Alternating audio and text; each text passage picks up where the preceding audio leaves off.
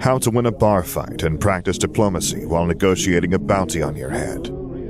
From Civil Wars, whistleblower tactics, schematic drafting, and the finer points of Sith adoption, the essential how-to guide for the engineering Jedi. By Jackdaw Krai. Read by Sam Gabriel. Based on the works of George Lucas.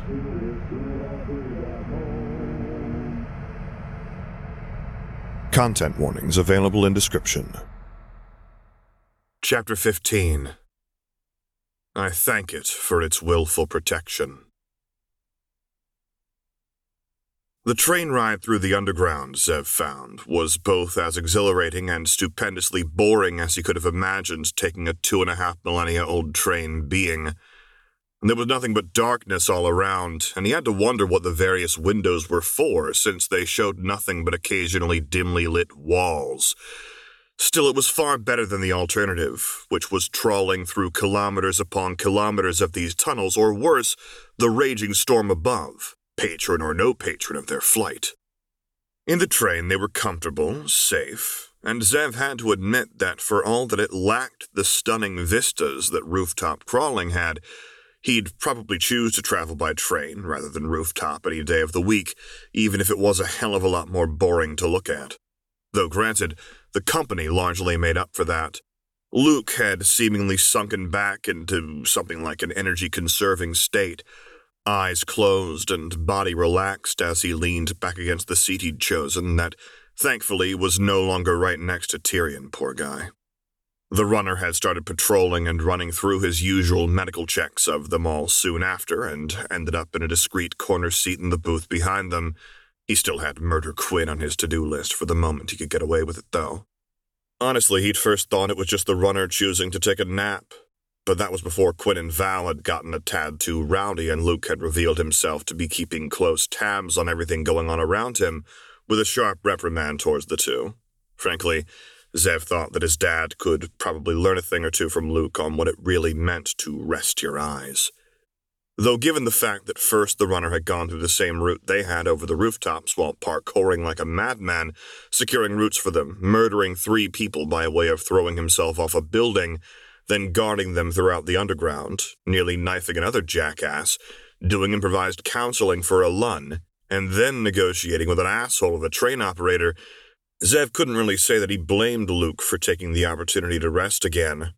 He was feeling pretty worn from all that had happened today, too, and he hadn't even done any of those things. Honestly, he could only hope that this would all be over soon, because the exhibition itself already felt like it had been a week ago instead of mere hours. Today was a long fucking day. And it seemed it would be longer still before it was over, though at least they were heading in the right direction with a considerable gap building up between them and the Mercs, or at least he hoped so. Force let him not have just jinxed all of that. "Lost in thoughts?" Tyrion asked from across the table, sympathy in his eyes, and with a blink he realized that he had been staring out the blankly black window for probably longer than could be excused as anything but that. "Yeah," Zev admitted with a sigh, sinking back into his own seat. "It just feels like we've been at this for a week instead of a handful of hours." Tyrion huffed but inclined his head as he rested it on his hand, staring out the window himself. "Mercenaries and runners, underground railways and rooftop wanderings," he mused. "It really is enough to make one feel like it's endless.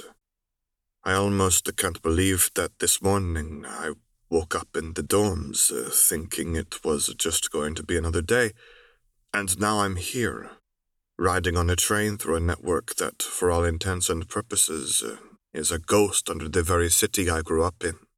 "Fools, yeah," Zev groaned as he tipped his head back against the seat, abruptly reminded of the fact that he'd gone into this thinking this would be one of the most boring days of his life until his boss showed up.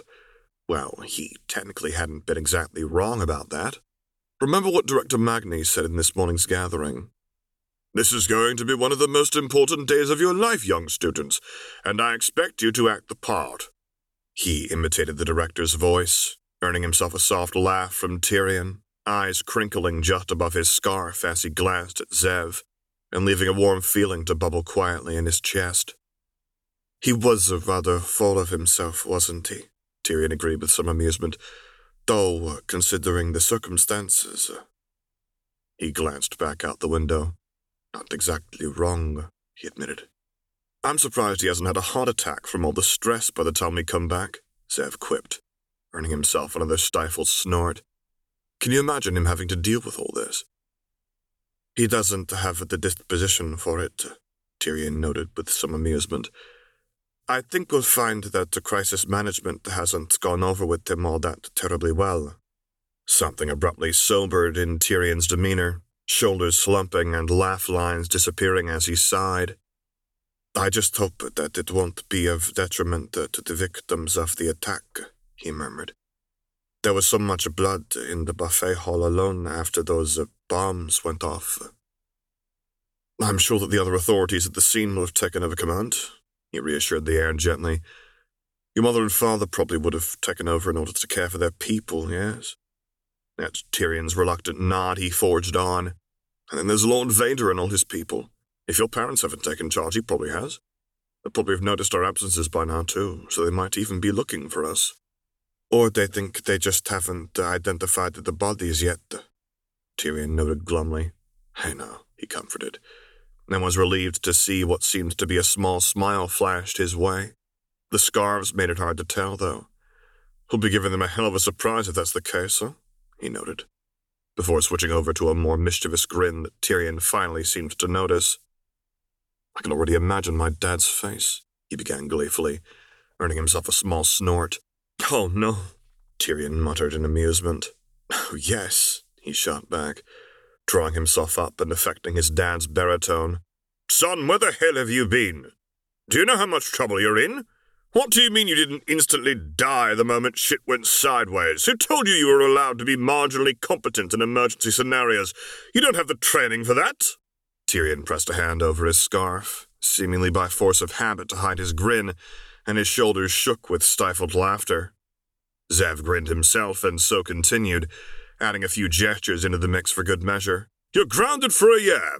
What do you mean I can't ground you because you're an adult with a job? Just watch me do it. Maybe you'll finally wise up and get a military career instead of this legal nonsense." "Oh, no," Tyrion giggled. "Oh, he sounds like a really interesting man." "Oh, he is," Zev assured him. "Never did approve of my desire to get a career in law and politics. Honestly, I think that if Luke hadn't come along, I would have ended up just where he wanted me, in the army and thoroughly miserable." Zev sighed, tempted to run a hand through his hair, but stopping the moment his fingers touched the fabric of the hood. "He seems to have loosened up on that a bit. But if I had to take a guess, it's because he simply doesn't have the political, legal, or military clout needed to protest Luke hiring me with the backing of Lord Vader. If it had been anyone else, it would have been either straight into comp force with me, or I would have had to flee to the opposite end of the galaxy to finally get some peace and quiet." Tyrion chuckled before looking at him curiously. "I guess we've got the exact mirror issues then. You've got a family tradition that you don't want, and I have a family tradition that can't fit," he noted quietly, and yeah, Zev could see that. "Looks like we're both going out to find out how to navigate that nebulous future then, huh?" Zev muttered. "I wonder who we'll become."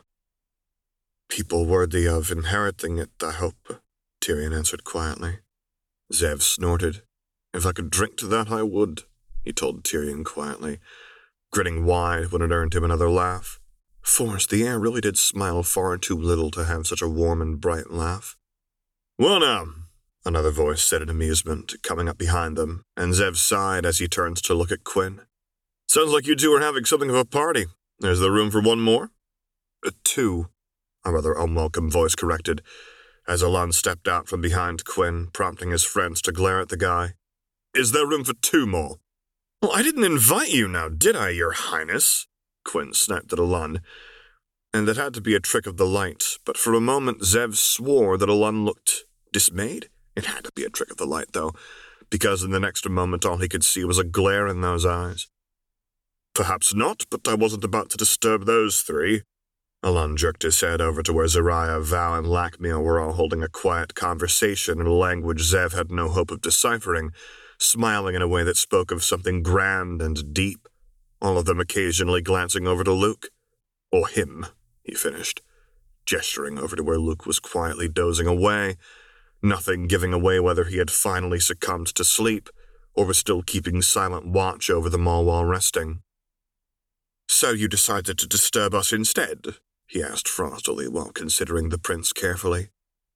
"Yes," the prince admitted before shaking his head. "No, maybe I—" He sighed, and by this point Zev's eyebrows had well and truly disappeared into his hairline, and it looked like he wasn't the only one. "I would appreciate being allowed to join you." Alun tried again, and that was honestly just... what the hell were they supposed to make of that? Quinn apparently didn't seem to know and just silently stared for a moment before sitting down next to Tyrion without another word spoken, staring and glancing at the prince with eyes narrowed in suspicion. Alun seemed to take that as silent permission, or at least a sign that they wouldn't be able to stop him, and sat down next to Zev, keeping his eyes averted from the rest while they all studied him with wary suspicion, Zev being no exception. Alun had been odd these last few hours. He'd been odd throughout the entirety of the journey from what Zev could see, really, but he'd largely tacked that up to the promise they'd all made not to fight, and the fact that the prince had apparently lost someone rather important to him in the bombing. That still didn't take away that there was something strange going on with him that smacked of something beyond grief and unsettledness. There had been that moment just after the drunkard's attempted assault, where the prince had been clearly shaken from his proud little pedestal above all of them, but there seems to be a tacit agreement between the rest of them that they would all pretend like they'd never seen Alun in such an unwillingly vulnerable state, or rather there would have been such an agreement if Alun hadn't continued to act strange afterwards, albeit more subtly. It was honestly just odd, and it made for a very uncomfortable atmosphere in their little booth as no one seemed to be inclined to start a conversation with the prince present. Discomfort stretched into awkwardness, and eventually even Alun seemed to feel it as he fidgeted in place before sighing. Instead of getting up and moving to a different booth, however, he opened his mouth and began to speak. "It's come to my attention that I have been unfair. To you all, that is," Alun mumbled under his breath. Zev blinked. "What?" Alun shifted uncomfortably, still refusing to look anyone in the eyes, wrapping his arms around himself. "And I would like to apologize for that. I'm not entirely sure of all that I've done wrong, but Alun breathed in deeply and straightened his spine, turning to face them all head-on. "But I apologize for the insult I have given," he continued, sounding a lot more steady and sure of himself, even as it left Zev reeling. "And I apologize for my previous behavior." Holy shit. He stared at Alun for a good long while before finally realizing that he was literally staring slack-jawed. Closing his mouth hard enough that his teeth clicked, he blinked as he parsed what had just happened. Had Alun actually... Did he actually... Is this a joke?" Quinn asked. And Zev was grateful to see that his friend was feeling just as unbalanced as he was, clearly off-kilter from this whatever it was. "Trust me, this would be a lot more easier and more comfortable for me if it was," Alun deadpanned before breathing deeply again. "Unfortunately, it seems I really was..." He paused, opening his mouth a couple of times before finally spitting it out. "Wrong in my choice of how to treat you." He breathed out again. "And a prince doesn't run from his mistakes." Apparently he was. He really didn't know how to handle that. Had anyone like this ever apologized to him before? What did he do in this situation? What? "Are you fucking kidding me with this shit?" Quinn blurted out all of a sudden, and Zev's eyes snapped over to his friend, only to find him downright boiling with rage.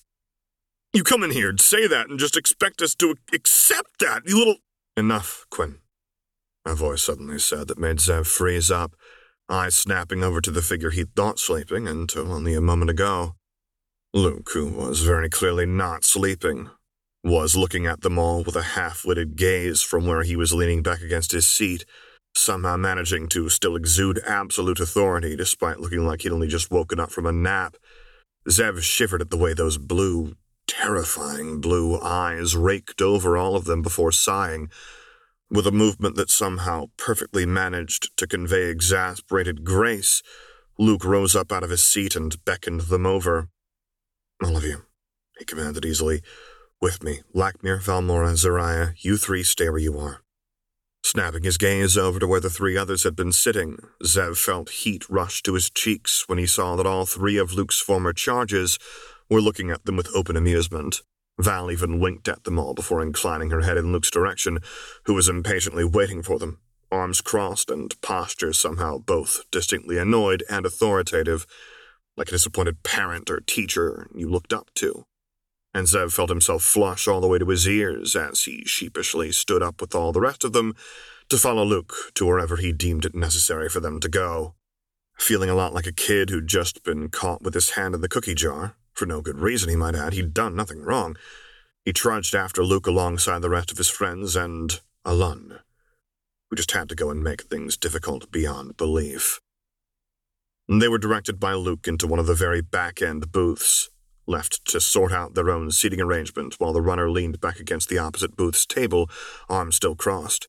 When all of them had silently shuffled into their seats, Luke gave them all a long look, made worse by the frankly imposing figure he cut in the black cloak and dark mask that shadowed his face into something severe and almost threatening.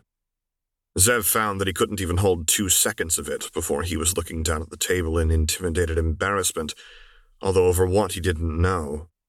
"All right," Luke said with a sigh. "I've been keeping an eye on you all while you tried to figure yourselves out, so let's skip me asking what happened to get Quinn to nearly break his vow again, and immediately jump to the part where we discuss this like calm, rational adults." If it was meant as a subtle reprimand of Quinn, it certainly was effective, as his friend promptly ducked his head and blushed a furious red. "First of all," Luke began, leaning back a little from where he'd propped himself up against the table edge, "Corey." Before Zev could spend the next 10 minutes figuring out who the hell Corey was, Alun promptly perked up at the name, and his brain helpfully short-circuited itself as it failed to process the fact that Cormus Alun apparently answered to Corey. Okay, no, he could actually see how that might happen, but the sheer fact that Alun tolerated it was still... It was something. Mentally slapping himself back into focus, he was relieved he did when he nearly missed the next part of Luke's sentence. "I'm incredibly proud of you," he finished with a smile so warm that Zev wondered if it carried some of the warmth of the desert he'd come from with it. "It was incredibly brave what you did, and definitely showed some courage."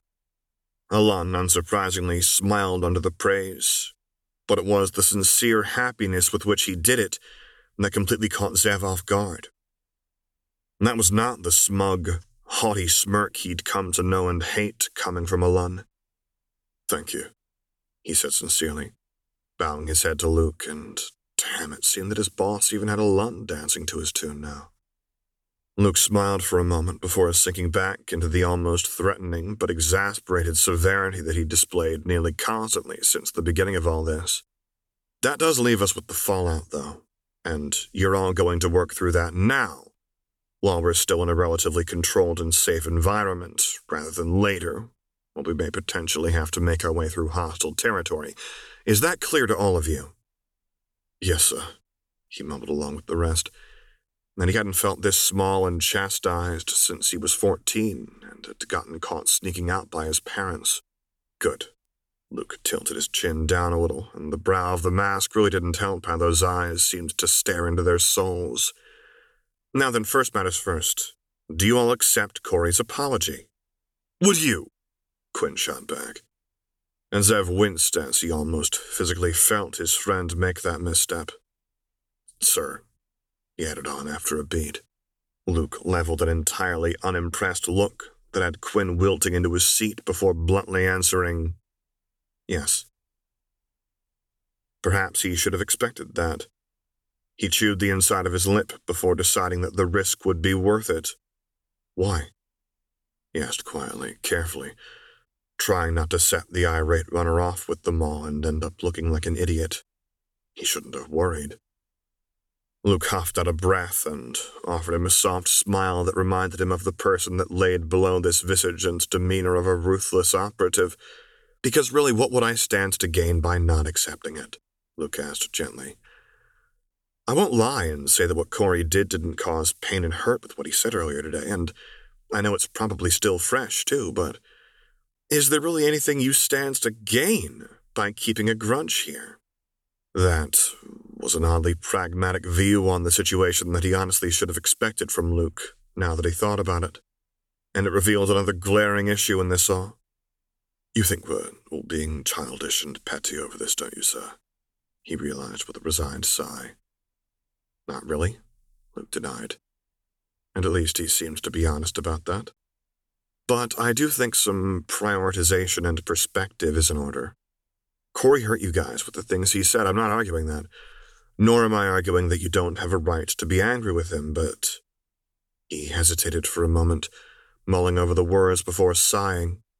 I don't want to say they were just words, since, well, they obviously caused damage.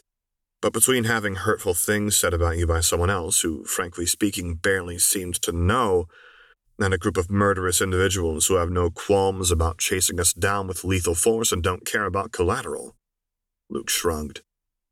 I would say that there are greater evils in the world than being a bully. Sorry, Corey, but you were.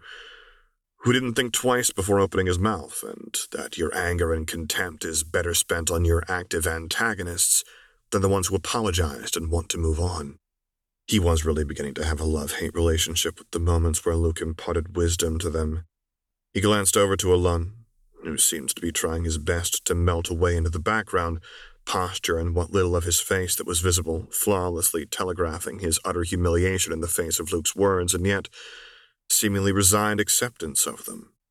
So we're just supposed to forgive him, sir? Zev asked, and, well, he didn't know what to think about that.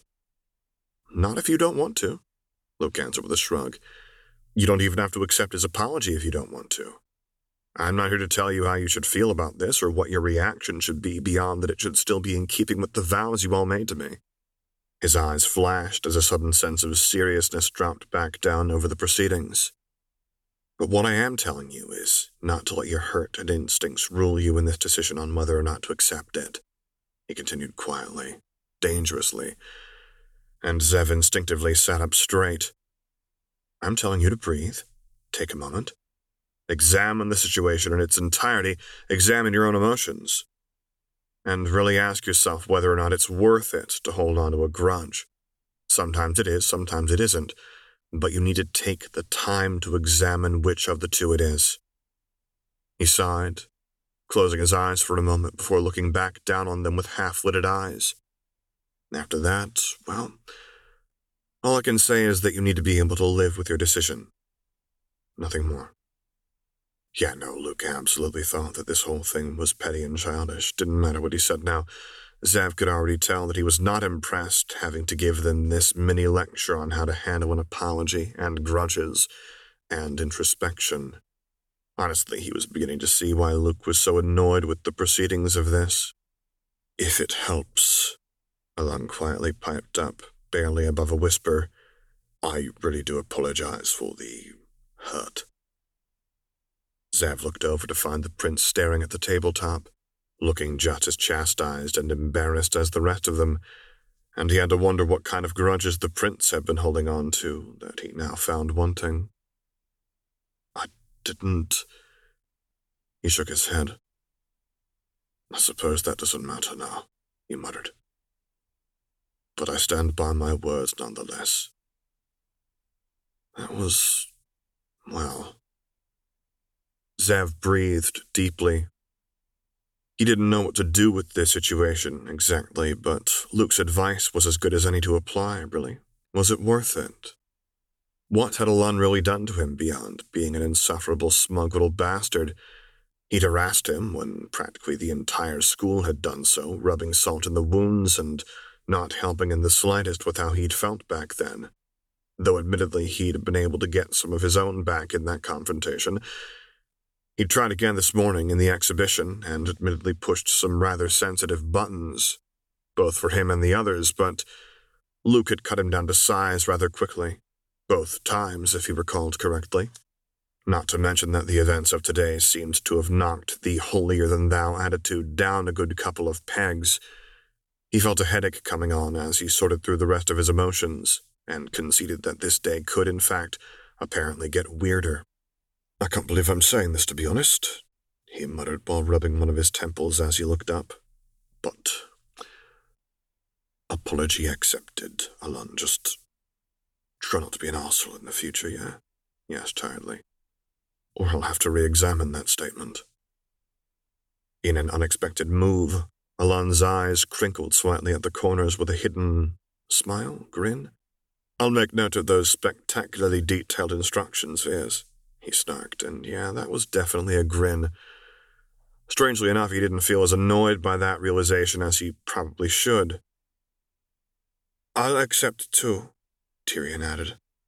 "On one condition." Zev blinked at the soft but strong edge in Tyrion's tone, like sharpened steel wrapped in silk, but the next sentence made it clear why. "Don't you ever again use that against me. I want to forgive it the second time." There didn't need to be any clarification about what Tyrion meant, but something warmed in him to see that the air was capable of spitting this kind of vitriol. Evidently, the events of the day hadn't impacted only Alan in a strange but favorable way. "Whew!" Quinn cheered, clapping loudly. "Way to stand up, Tyr!" "Shush," Luke admonished with a grin. "Although I do agree," he added with a wink to Tyrion. "Confidence is a good look for you." And as expected, Tyrion promptly lost what little nerve he had to blush fire red and stammer out a thank you, but really, who could blame him? One step at a time, he supposed, as he grinned at his friend bumping into Tyrion's side. Alan seemed to be considering it for a minute, or was stunned, or something, but he eventually seemed to come back to his senses and dipped his head. "Agreed." "Then apology accepted," Tyrion returned primly, trying to get his composure back in order, even as what little was visible of his face was still a fetching shade of red. Zev glanced over to Quinn, and so did Luke, who gave him a pointed look and a raised eyebrow that he was impressed his friend could withstand for what was almost 3 whole seconds before he gave in. "Now what the heck," Quinn sighed, glancing sideways to Alan. "If the other two accept after the shit you pulled, then I'm into. Apology accepted, but if you ever do it again, I'll kick your ass. After your vow dissolves," Luke added pointedly, and Quinn sheepishly nodded, earning himself a soft smile from Luke. "But I am glad this issue has been resolved. Now then," he said, pushing himself off of the table edge, "I take it that I can expect you all to work out any further details without my assistance?" "Further details, sir?" Tyrion asked, barely keeping his voice steady but still managing rather admirably. "Like what this means for any interpersonal relationships between you all," Luke provided handily, smiling mysteriously. "Whether you're friendly acquaintances, friends, or something else, but I can't help you there. That's something for you to figure." He froze mid-sentence, and the air followed suit like it had been dipped in liquid nitrogen. Soft and friendly eyes sharpened into flints of icy steel as his head whipped around towards the front of the train, tracking something none of them could see, loose posture shifting into something downright predatory. The air shivered like the warning rattle of a snake, and images ghosted through Zev's mind of a midday sun dimmed red as the sky darkens to night, the wind howling as ozone stung at his nose, and for a moment he could have sworn Luke's eyes glowed in the darkness cast by his hood. "Sir?" he asked quietly, nearly breathing the word as a sudden onset of fear nearly strangled him. "Hostiles," Luke replied, clipped and direct, and shattering every last sense of safety that had permeated the train. "Dead ahead. I don't know exactly how far out, but there's at least a dozen of them, probably more." He paused for a moment, and Zev didn't think anyone even dared breathe in those moments. "They're going to try and stop the train," he suddenly said, utterly assured of his own statement, and Zev swallowed heavily. "What do we do?" he asked, hands drifting down to his holster nearly without thought. Luke was silent for a long moment, jaw working as his eyes stayed fixed on some far-off point. "I need to speak with Crosshair," he eventually said, before raising his voice, stalking through the coop. "All of you, hide under the tables and stay out of sight. Do not reappear until either I return or it becomes necessary to save your lives. If hostiles enter this car and I haven't given the all-clear, you're free to use your weapons at your own judgment." He turned towards the 3 second-time charges seated in the front. "Lakmir, Valmora, Zerai, you're all in charge until I come back, or if I don't come back," he ordered.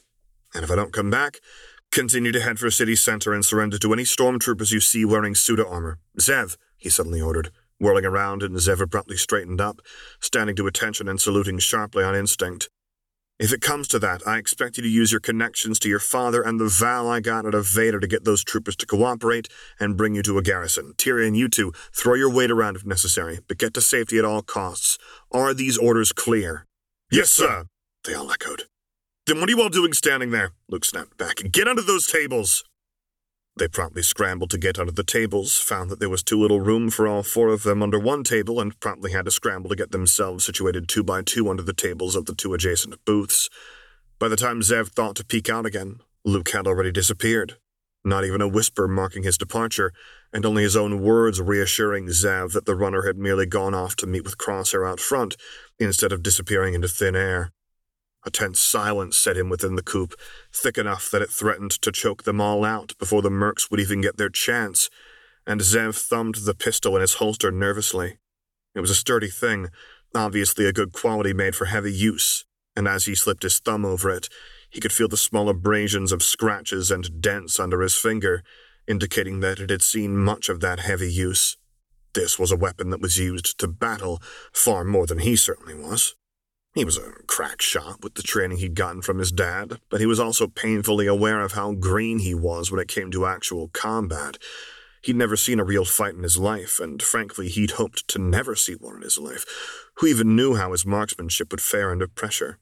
Who even knew how he would fare should the worst come to pass, and Luke never return? Force, why did Luke have to raise that possibility? "Think he'll come back?" Tyrion asked quietly. And it seemed he wasn't the only one asking those questions.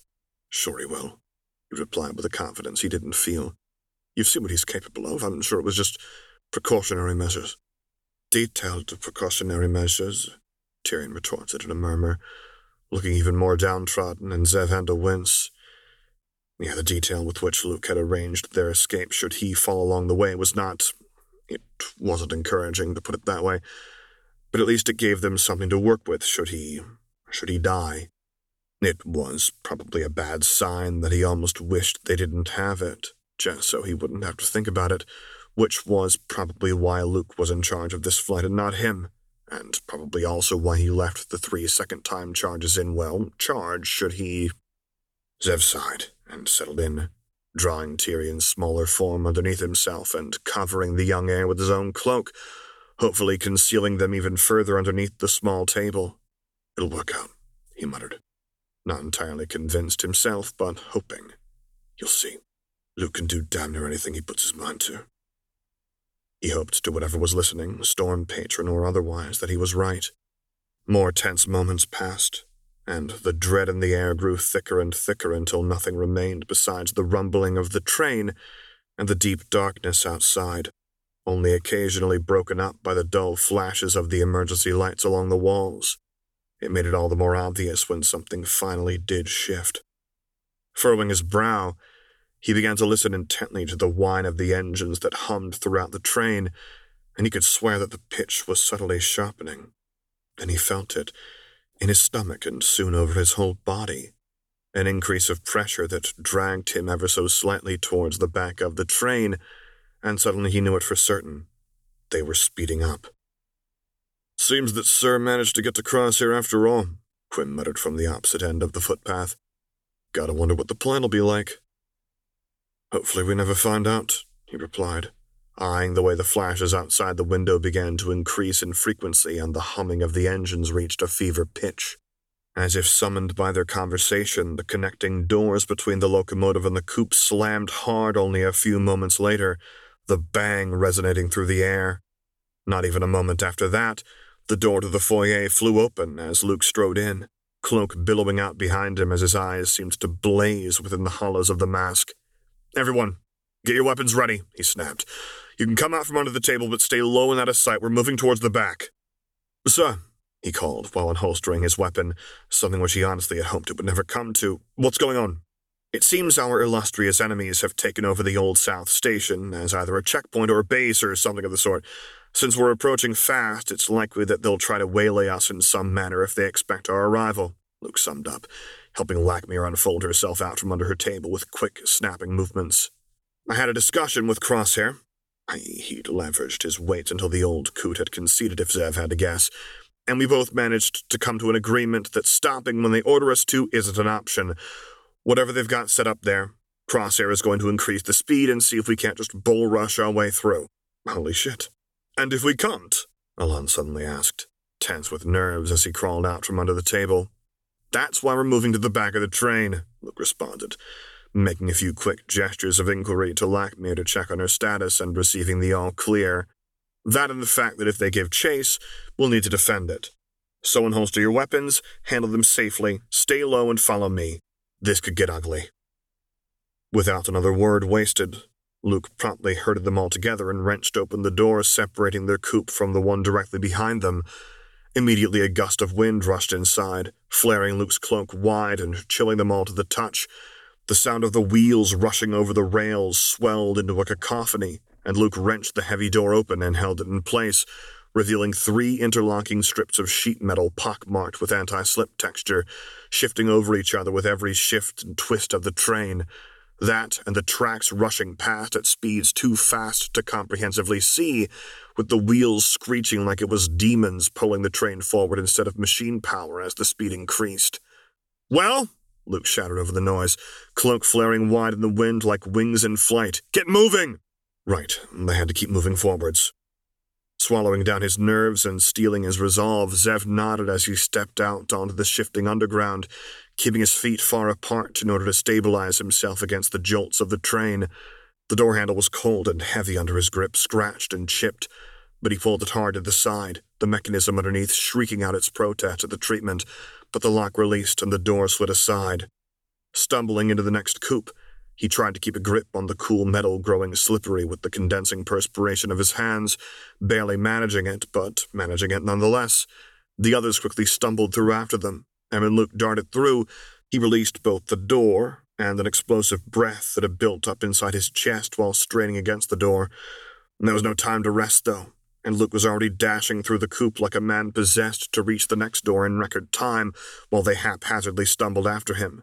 For all intents and purposes, the coupe looked much the same as the one they'd stayed in.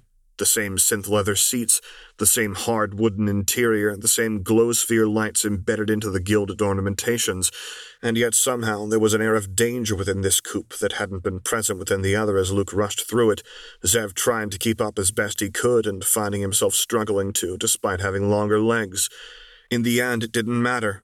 Before the runner's hand could even touch the next door handle, a blazing light erupted through the dimmed coupe, and Zev squinted his eyes as he tossed an arm over his face to protect against the glare.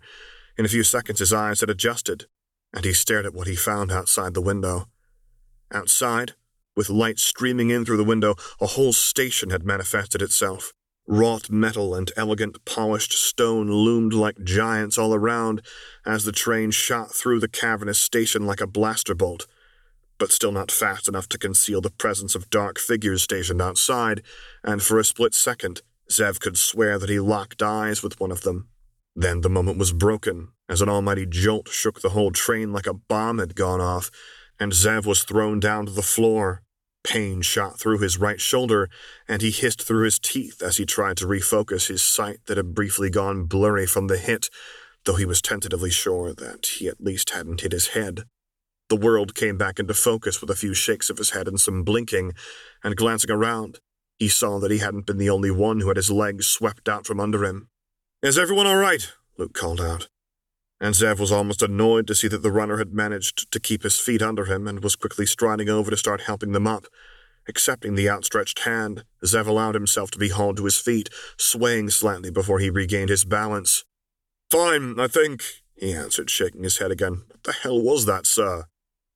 I think that would be whatever the hunters had placed upon the tracks, forcibly being relocated by the train, Luke replied, as he quickly helped both Tyrion and Quinn to their feet. It seems that aside from the jolt, we're still traveling along at a rapid pace, so I'd say that whatever they put there wasn't enough by a long shot. With a bit of luck, the flying debris will have taken out more than a couple of them, too. Fate would be laughing if it had, Zev thought with a grimly satisfied smile. After the stuff they'd pulled in the buffet hall, the mercs were long overdue a taste of their own medicine, and their own attempts at derailing a train backfiring like it had. That would be poetic justice indeed. Serves them right, Alan echoed his sentiments darkly, and while perhaps he should have second thoughts on that sentiment if Alan echoed it, no matter that it was technically supposed to be cool between them now. We'll see, Luke replied, glancing around before retracing his paces back to the door. We have no idea if they can or will give pursuit, so if no one has sustained any concussions or broken bones in that fall, we're back on track to the last locomotive. Yes, sir, they chorused, obediently lining back up again behind Luke as he wrenched the second door open, and this time Zev was wise enough to let Lakmir head out in front of him to handle the next door. Just because he could didn't mean he wanted to or should. In bare seconds, Lakmir had the door open and they were stumbling in through the doorway, and Zev abruptly froze as he looked around the place. Dials and gauges, switches and levers, gleaming brass and silver steel, polished and lacquered wood. The whole inside of the locomotive was a maze of fine tubing, delicate glass reaction chambers and cases, and all kinds of bells and whistles that he frankly couldn't even begin to untangle and decipher. What in the force be damned name of... Quinn muttered while looking around. What is this? I think, Luke replied thoughtfully, looking around. Sons, I think this is steam-powered. What? Excuse me, he sputtered. What even... Sir, are you seriously suggesting these things use a technology several dozens of millennia out of date? Not in the original form, obviously, Luke waved off as he walked over to the control panel, gliding a hand along some of the tubing before stopping at a gauge. Sons, no, whoever built this was mad, but not that mad. But if I'm not mistaken, this is a rather unique hybridization of steam and electric power, judging by the components and gauges present here. It would certainly explain why these engines lasted for as long as they did. With proper maintenance, I can see these locomotives easily lasting another 2.5 millennia. He hummed as he ran a hand over the rest of the machinery, although I dare say that perhaps the reason the technology didn't become more commonplace is that I can already see how this would induce a rather steep learning curve. That was a lot of information and words that Zev didn't know what to do with in the moment. He didn't think that it was too much to expect that the engines ran on a technology not stemming back to approximately the dawn of history. Even with Luke's reassurances, it didn't make him any more comfortable as he stared at the mess of dials and gauges. Honestly, it's a rather elegant system, Luke opined as he dug deeper into the guts of said system, kneeling down and popping open a grating covering something that seemed rather important while peering inside. Not designed to do much beyond create power from raw materials, obviously, but the simplicity has something about it, I'm not going to lie. Sir, Quinn said, sounding just as shaken as Zev felt. What are you doing? Luke looked up for a second before something seemed to click into place again. Right, my apologies. He popped the cover back into place, dusted off his hands, and straightened back up, fascination exchanged for a far more severe demeanor that, ironically enough, eased some of Zev's worries. Let me open up the shutters and we'll get a look at what's going on outside of here. Stunned silent while watching the runner do his thing, Zev had to wonder if that had really just happened, and they really were stuck on a vehicle that was running on a form of power that archaeologists were pretty sure had fallen out of favor by the time people first entered space, regardless of species. He closed his eyes, took several deep breaths, repeated very firmly to himself that it wasn't his problem, Luke was responsible for their safety and he wasn't worried, and that it wasn't his problem, and that ancient didn't mean unsafe, and that it wasn't his problem, and opened them again, feeling marginally more centered than just a moment earlier. Just in time, too, as Luke had apparently found what he was looking for, and with the twist of the handle, the heavy shutters in front of the windows began to roll up, segment by segment sliding back and revealing more of the outside world. He almost wished they hadn't. They'd long since passed through the station, that much was clear, but by contrast, the tunnels they were in seemed to be both older, wider, and better lit than the ones that they'd been in for the majority of the ride so far. It also meant that they could see further back. Luke crossed his arms over his chest and glared at the still distant but rapidly encroaching figures that they could spot in the distance, amorphous blobs surrounding pinprick headlights that were steadily growing in size despite the train's speed. "Ladies, gents, and honors," Luke announced mildly, "it seems that we've acquired ourselves a tail." "Sir, I say this with all possible respect," Quinn retorted steadily while staring out the window frozen in place. "No shit." Luke snorted, and when he turned with his arms still neatly crossed over his chest, Zev had to marvel at how calm he looked concerning the situation. "It looks like we'll have to defend ourselves from our pursuers and dig in for a siege until such a time that we can lose them. We have a few moments at most to prepare, so listen up." Zev promptly stood to attention, and he wasn't the only one. "Yes, sir," he replied, and really, if there was ever a time that was more appropriate for that response, he couldn't think of it. "A fight is unavoidable at this point," Luke announced like he was commenting on the weather, utterly unbothered and frankly sounding almost annoyed at the prospect, like he couldn't believe these people would have the audacity to ruin a perfectly horrible day with trying to kill them some more, which means that unfortunately, due to the way we're positioned and the nature of our situation, we'll have to hold the line and are afforded no retreat. He looked them all over for a moment, taking a few steps forward, and for a moment Zev could almost see an air around Luke of a commander inspecting his troops and deciding they would have to do. "Anyone who either can't, doesn't want to, or doesn't feel confident fighting, I will ask you to join Crosshair in the frontal locomotive," Luke continued, head swiveling smoothly and the light dancing over the lacquer of the mask, highlighting how dangerously his eyes hardened from the usual soft summer sky. "There are contingencies in place with Crosshair, so should the situation get dire, he will decouple however many segments are needed in order to distract our pursuers and increase speed. You'll be safe at the engine, though, and there's neither shame nor blame in choosing that path. If you know your own limits, I would rather that you admit to them now than that they be the death of you in the coming fight. This isn't about bravery, cowardice, or any kind of attempt at proving yourself. This is about survival and death." The runner came to a halt in front of them, framed by rapidly growing pinpricks of light dawning out of the gloom, and Zev had to correct himself. Not a commander inspecting his troops. A runner preparing to make a stand, potentially a last one. All in their defense. "I ask you to make your choice now." He didn't ask, but commanded quietly. "I need to make what little preparation I can with the time left." Zev pressed his lips together under his scarf and considered the options left in front of him. He didn't want to fight. Force, he really didn't. It was the entire reason he'd thrown his lot in with Luke in the first place, a simple desk job that perhaps wouldn't be anything as glorious as battle or politics or what have you, but that meant he wouldn't have to fight for something he didn't believe in, for something that didn't care whether he believed in it or not. But he believed in this. I'll fight, he said, stepping forward almost before he'd even fully realized he'd made the choice. "I'll fight, sir," he repeated. And he found that it was the truth. He didn't believe in the Empire. He wasn't sure he believed in any of the rebels either. But he believed in Luke. He didn't want to fight, but he would. For Luke, he would. "I'll give it a shot too, sir," Quinn said, stepping forward much like Zev had and hefting the carbine. "Quite literally, too," he added with a grin and a wink. "If you think I'll be left out of this, you have another thing coming, sir," Alun crabbily added, checking the magazine of his pistol, and yeah, that was more like the old Alun he'd come to know and tolerate. "I know we don't look like much next to you, sir," Tyrion supplied, quietly folding his hand around his pistol and standing it ready. "But we are trained, even if only a little. We'll fight if you tell us to, and we know how to follow orders, even beyond the oath we took." There was something pained about the smile Luke gave them all, like he almost wished they weren't. But if he thought anything of that stripe, he didn't say it, instead turning silently to face the three former charges, clearly expecting an answer.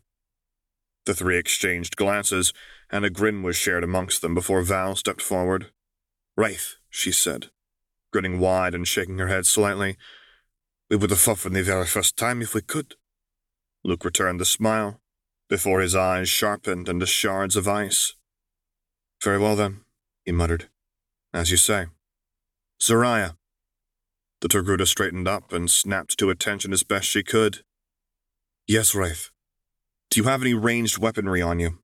Luke asked urgently, turning around to face the pinpricks of light that had already come close enough to turn to balls, revealing the hover bikes that they were attached to and the shadowy figures on top of them. "Anything that could be of use?" "No," she answered immediately.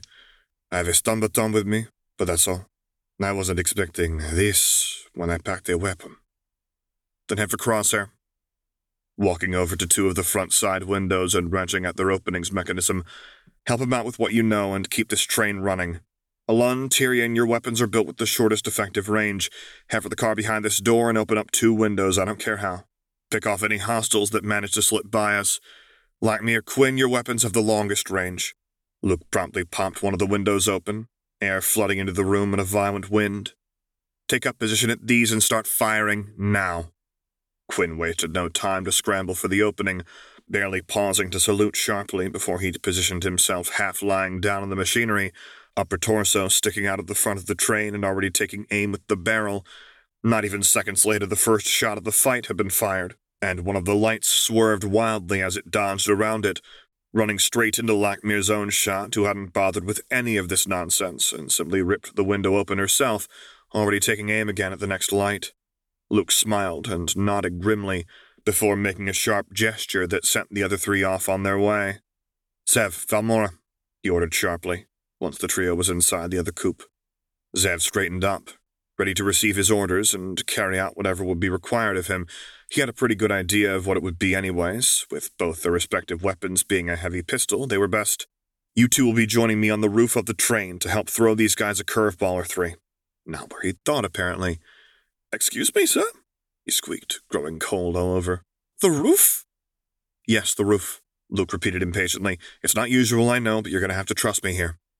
Swallowing deeply and trying to tamp down his sudden flash of fear, he nodded. He could do heights and climbing in precarious places. He'd crawled all over the outside of the academy and the rooftops of the Red Stones with little to no problems. It wasn't the heights here that scared him, but the whole traveling at extreme speeds while getting shot at part was another beast entirely. He breathed deeply, shook off his fear with a sharp reminder that he'd chosen this, and that he'd chosen to trust Luke, and nodded firmly. "Ready at will, sir." "Now chin up," Val told him with a wink. "I'm sure that the Wraith won't let you take a tumble." "It's the potential bolts that concern me more," he answered hollowly, and Val winced and nodded. "It'd be all right," she tried to reassure him, but he recognized the exact same kind of confidence in her voice that he'd given Tyrion only moments earlier, which was to say, false confidence. It didn't exactly inspire it like the real deal did. Thankfully, Luke seemed to have the ladder in spades large enough for the both of them. "I'll defend you both as best I can," he confirmed while striding back over to the door, wrenching the handle aside and pausing only when it was fully opened, wind rippling through his cloak and hair alike as the hood barely hung onto his head. Shoulders squared and spine straight while his eyes gleamed in the dark of the mask, Zev could honestly say that he looked like a hero at the moment, one right from the storybooks. "I promise," he added quietly, and yeah, this definitely wasn't doing his crush any favors. Why couldn't he get the normal, somewhat but not awful but kind of is boss that most of the galaxy seemed to have? Why did he have to get the dashing hero? Of course, this was going to be such an inconvenience. Quietly resigning himself to following this utter madman into the jaws of death and hoping that Luke would be able to help them from biting down, Zev followed his runner out and onto the train. Bracing himself against the howling winds, Zev glanced to the side to find Luke already clambering up the precariously narrow maintenance ladder. He sighed and told himself that at least this time it was a metal one instead of a rope ladder, and much shorter than the fire escape ladder of the safe house. He was still on a moving train at top speed, though, so he guessed that he couldn't win them all. With a distinct sense of déjà vu, he scaled the side of the train and scrambled his way up to the roof, which, thankfully, had acquired a coating of grime from the centuries. Which may not appear to be particularly fortuitous, but considering it added a rough coating to the metal that made for easy grip, it was a whole heck of a lot better than the alternative. Scrambling up the ladder, he threw his torso onto the roof and breathed a sigh of relief when he saw that it was built at only a slight slope. allowing them to clamber their way across it without much issue. He stayed low and nearly crawled along the ground, bracing himself against the swaying and jolting of the train, which wasn't exactly as glamorous as Luke just casually strolling over to the edge, back straight and cloak billowing in the wind as he kneeled down with all the elegance of someone who wasn't standing on top of a jolting train with gale force winds. But then, he wasn't Luke, and he wasn't fool enough to try and copy someone who was capable of navigating rooftops with the grace and flair of a dancer. Val fared a bit better than he did, at least, and she managed to keep herself mostly stable while joining Luke, kneeling down beside him while Zev took the other side, overlooking the tracks behind him as blaster bolts flashed below, and frankly, what he saw wasn't exactly good. Quinn and Lackmere may have the cover of the train down below, but here, on top of the train, they had a much better view of what was going on. Over a dozen lights were swarming behind the train, and the closest were already able to be identified in frightful detail as hoverbike riders clad in leathers and armor slowly made ground, and unfortunately for them, they were both armed and highly mobile. Ducking low when one of them took aim towards him, Zev cursed their luck as he counted 15 lights at least, with more than one person per bike. Shit. "What's the plan, sir?" he asked over the howling of the wind. "Thin out the herd with what firepower we have, and fight like madmen should they manage to make their way onto the train," Luke answered promptly, unshouldering his pistol and taking aim at one of the riders. Head tilted, one eye closed, Luke took the shot and nearly hit one of the frontmost riders dead center if it hadn't been for them swerving out of the way. It would have been a victory for the Mercs if Luke hadn't followed up the shot with another 2 quick successive bolts that succeeded in making the bike swerve far right, straight into the path of the third bolt. It hit the drive right in the neck below the protective rim of their helmet, and just like that, the bike was dead in the air. Not for long, though, as the second figure on the bike managed to stow their gun for long enough to shift into the driver's seat, which left them distracted and wide open to a follow-up shot from Luke that had them drop like a puppet with its strings cut. "Feel free to join in at any time!" Luke yelled over the howling of the wind and the sound of Quinn and Lackmere keeping up a steady stream of fiery death. "Try to herd them into Lackmere and Quinn's range. They have the more powerful weapons." Zev jolted into action as he remembered the gun in his holster. Right, he was supposed to be helping here. Unholstering his pistol while staying low to the ground of the train and out of the path of any bolts, he took a deep breath and began to seek out a target.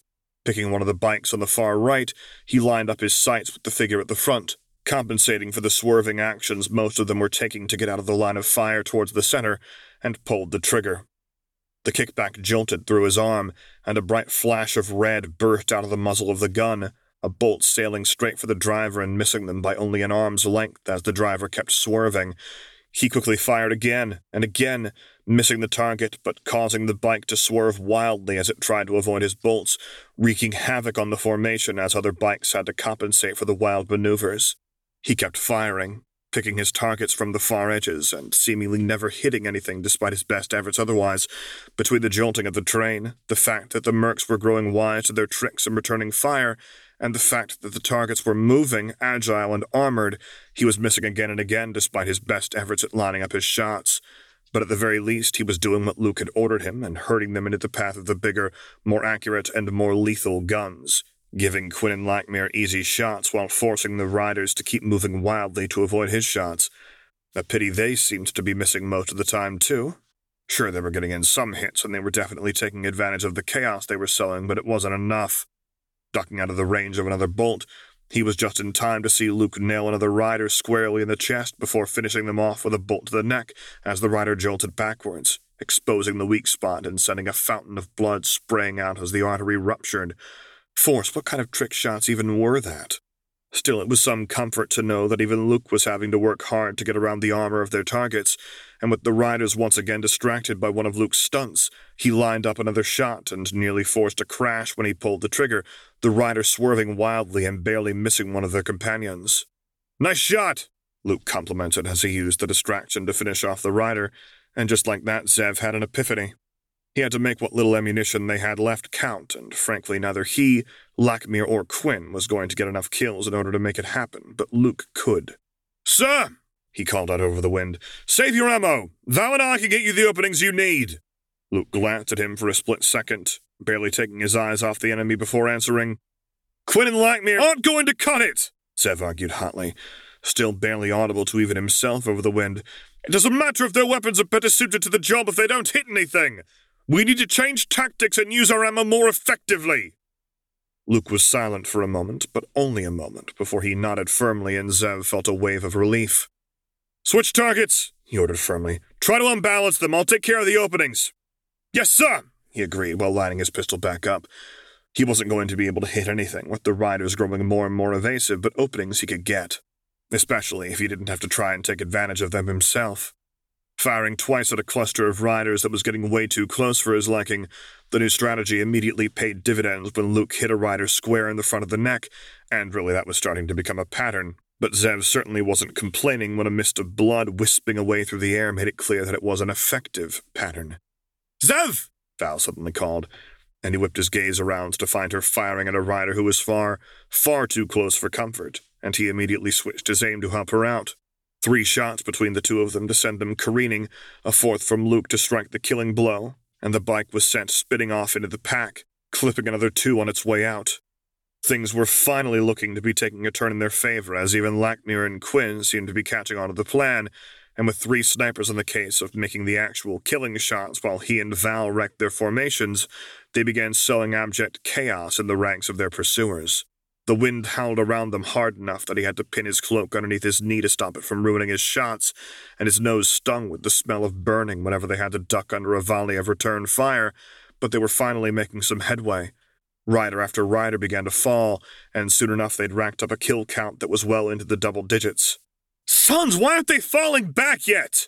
Luke snarled as he hit another rider on the relatively unarmored abdomen, exposing their neck again for another shot. "They've lost over a dozen people at this point. What in the name of the fucking desert are they thinking?" That was an oddly good point.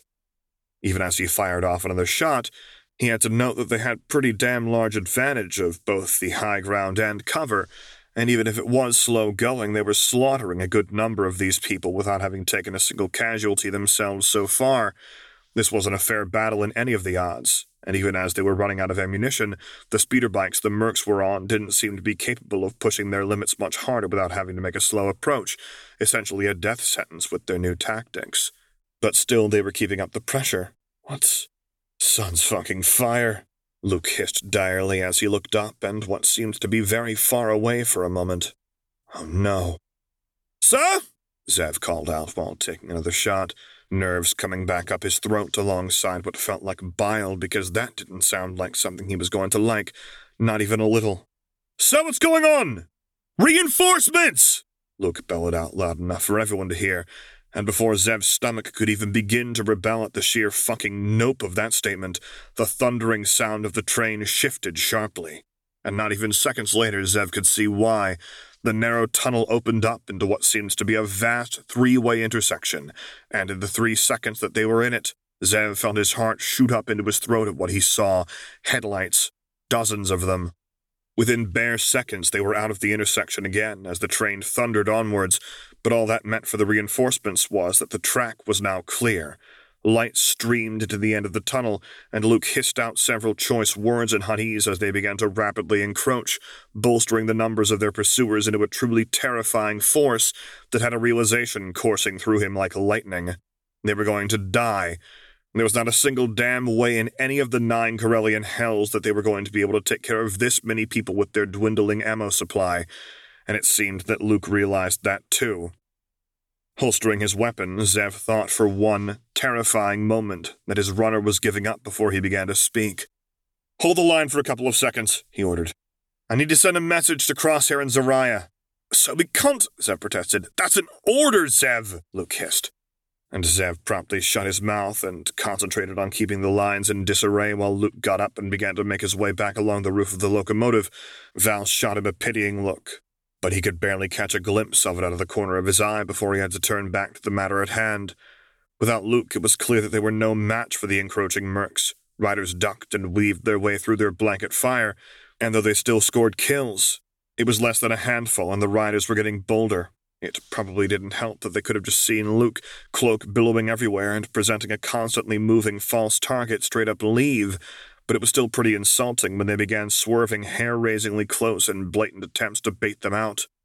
"Cretins," he mumbled under his breath when another one of them launched an attempt at making them waste their ammo, swerving close and out, presenting a huge target for just a moment but retreating not even a blink later.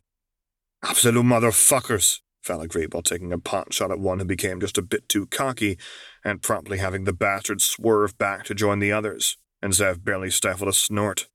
Force, this was a life-or-death scenario, and one moment of lapsed concentration could mean that he got a nice new hole in his head. Why did he suddenly feel like laughing out loud? Probably the shock and stress. You were practically standing stiff with it, and humor's usually a good bet to get someone to snap out of it for a moment. Luke's voice echoed back at him from his memories months ago, and he nearly groaned at the fact that even when his boss was absent, he was still making him face all those parts of himself that he didn't strictly want to. Banishing the all-too-knowing voice back into the grey mists of his mind, he took another shot at one of the riders in order to drive him into his fellow members. It didn't work, but it made him feel better, and really, he would take what he could get, now that either death or capture seemed to be inevitable. One more rider went down in a blaze of red and blue light, blood splatting high as either Quinn or Lackmere got a lucky hit. But Force, this wasn't sustainable. He was down to counting shots, and... "Need a hand!" someone called out from behind him. Swiveling his head around, he saw the grinning head of Tyrion pop up over the ledge, immediately followed by the rest of the air as he crawled up and over the roof. "How about two?" Alon added, immediately popping up after Tyrion. The two aristocrats carefully made their way over to them, wisely staying low much like Zev had to keep their balance, and as happy as he was to see them. "What are you two doing here?" Val called out as she took another pot shot. "Didn't the rest tell you to hold back?" "He changed our orders!" Tyrion yelled back, clearly struggling against the wind, and Zev promptly ushered him down into his shadow, hopefully acting as a bit of a windbreak. "Sir decided that with the added reinforcements, we needed all the guns we had available working on keeping them at bay, while he rushes over to talk with the operators," Tyrion continued, no longer yelling and shooting a graceful glance to Zev. "He says he may have a plan, but we need to buy him time. And seeing as neither Alon nor I have yet to fire a bolt, we still have full of magazines." "That leaves our flanks open, though," he replied while taking another shot in tandem with Val and sending a rider careening directly into Lackmere's firing range. The resulting fiery wreck of spinning metal as she clearly hit something important in the bike's systems was definitely a bonus as they got to watch the riders rear back and scatter as it careened through their formation. "Sir decided that it was worth it," Alon added while holstering his own gun. A small holdout, and Tyrion's was only a pistol, but with full magazines and a bit of luck, they might still be able to make something out of it. "Now what are we shooting and what's the aim?" "We're basically the distraction," Val quickly filled in. "Don't try to go for the kill, you won't get one unless you're hiding expert marksmanship or some insane luck with the gun you're holding. Instead, herd them into Quinn and Lackmere's firing range. They've got the best weapons suited for the job of picking them off." "Understood," Tyrion said, promptly firing a shot towards a cluster of the riders, sending them scattering, and he and Val promptly zeroed in on the one who had the bad luck to end up in front. 3 shots later, and he was taken down by Quinn with a bolt straight into the abdomen. "Sweet Force," Tyrion muttered in surprise, and Zev grinned. "See how it works?" he said. "We all work together and we can mince them pretty handily." "Quit your flirting and get to it," Alon snapped. "Quara and I will follow up the lead set. Fire the first shot and we'll take over hurting the target as best we can." He glared at the prince for approximately a split second before he promptly had to duck a bolt that sailed over his head, and reluctantly conceded that now was probably not the best time for banter. If they survived this, they could snark at each other, but for now, murderous mercenaries that were pursuing them in a high-speed train chase, and he could not believe what his day had become by this point, frankly speaking. If he survived this, he bet they could make it into a damn good movie. Selecting his next target, he fired off a shot that barely made the rider duck, but Tyrion and Alon promptly covered him by sending a volley over that had him wildly swerving out and crashing into one of the other riders at top speed. Another flaming ball of fire ricocheting through the ranks and still not being enough to demoralize them. Come on, what would it take to make these guys think they weren't worth the effort? They tried the same thing another couple of times, but apparently wary of the new firepower on the scene, the riders were once again ducking and weaving like they wanted to avoid paying taxes on all that blood money they'd probably collected, or no Force. He was now snarking to himself, beating back the annoying little voice of his boss again, who was sounding very smug this time indeed. Zev growled and fired off another 2 shots. The rider weaved wide and slipped through all the ensuing shots too, but he was so close. He went to fire again and... click. Staring at his pistol, Zev quickly tried to reload, but... out of ammo. Oh, fuck.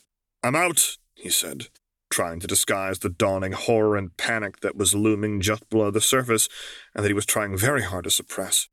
Val froze in place and glanced over to him, undisguised horror on her face. For one terrible moment, the full weight of the situation seemed to freeze the both of them in place before Val sprang into action, rummaging through her ammo belt and pulling out 3 clips, handing them over to him. Here, she said, load up and conserve them. You might need it yet.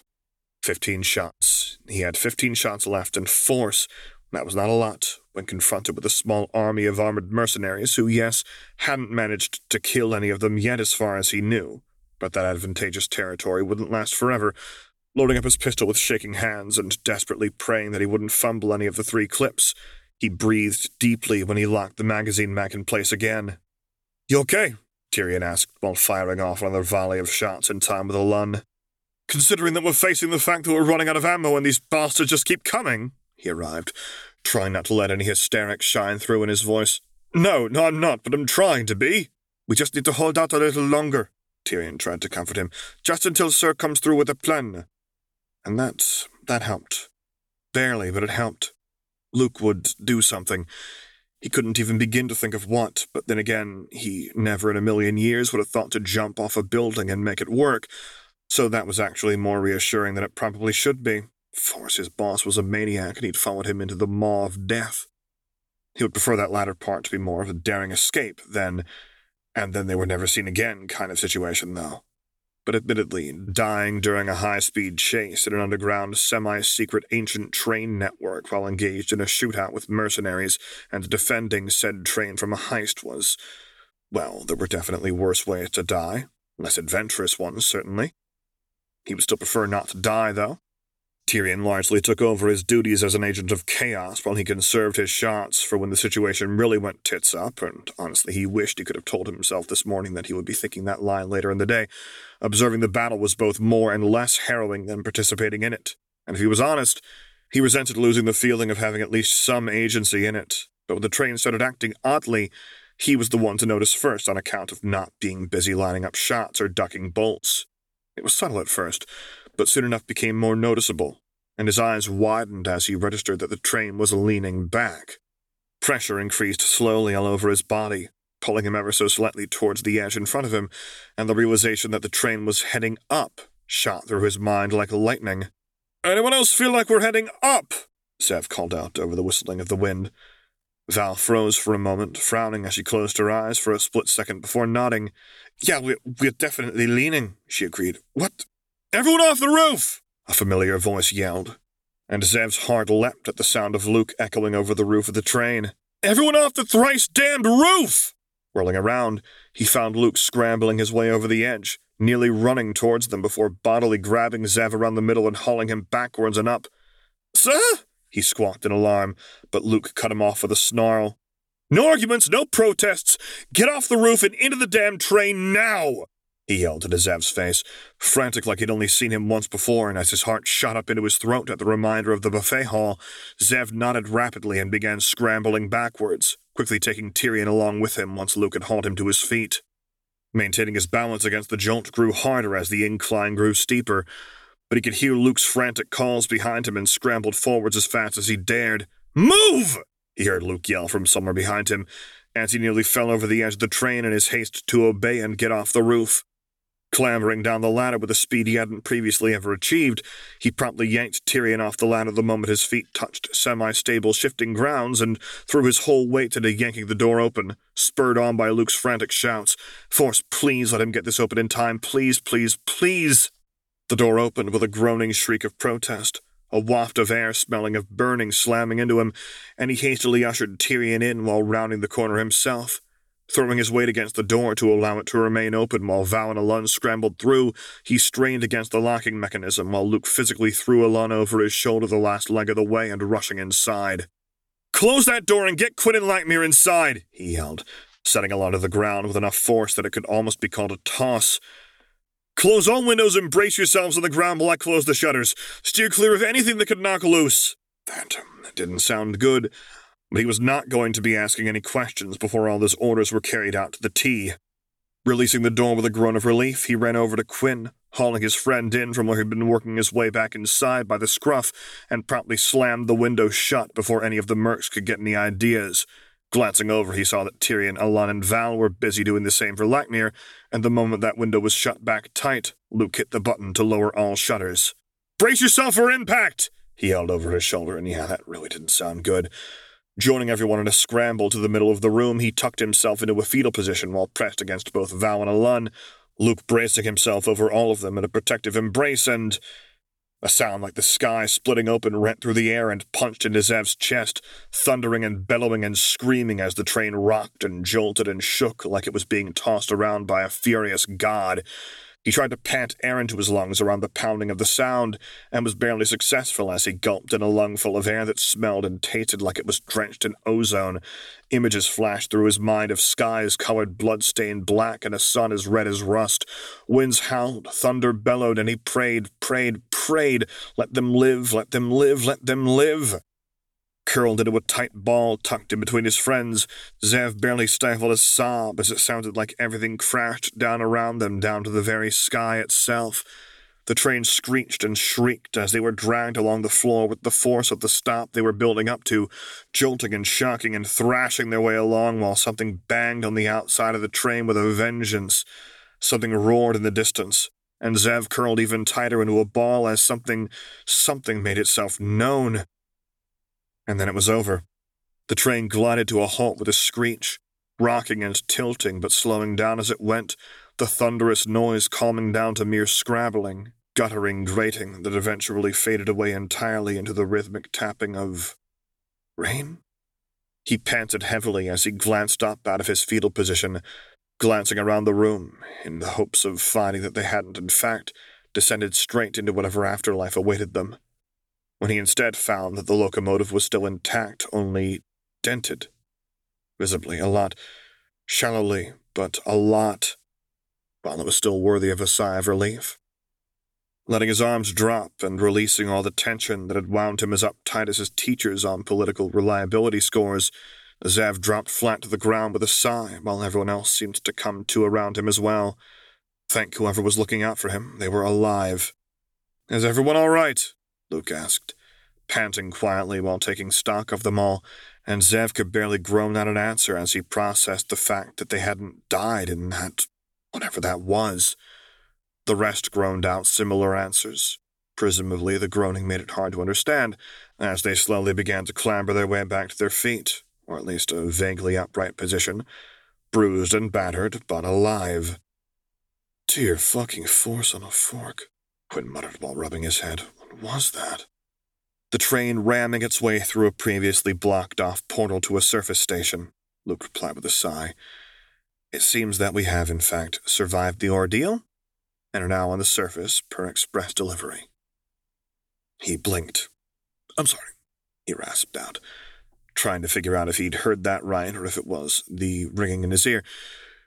"Did you just say we rammed our way through a blocked-off exit?" Of all the insanity. "We did," Luke confirmed, and Zev promptly felt like screaming. It was a last resort, but we were never going to be able to depart normally with the hunters on our tail, so convinced. He didn't even want to know what had really happened. Crosshair not to resort to decoupling the coops and instead try an alternative. Luke sighed, and suddenly he sounded very, very tired to Zev. That alternative was ram our way onto the surface in the hopes that we would be shielded enough inside the train in order to make our escape while hopefully crushing any of our pursuers in the shower of debris that would follow. He paused for a moment and took another deep breath.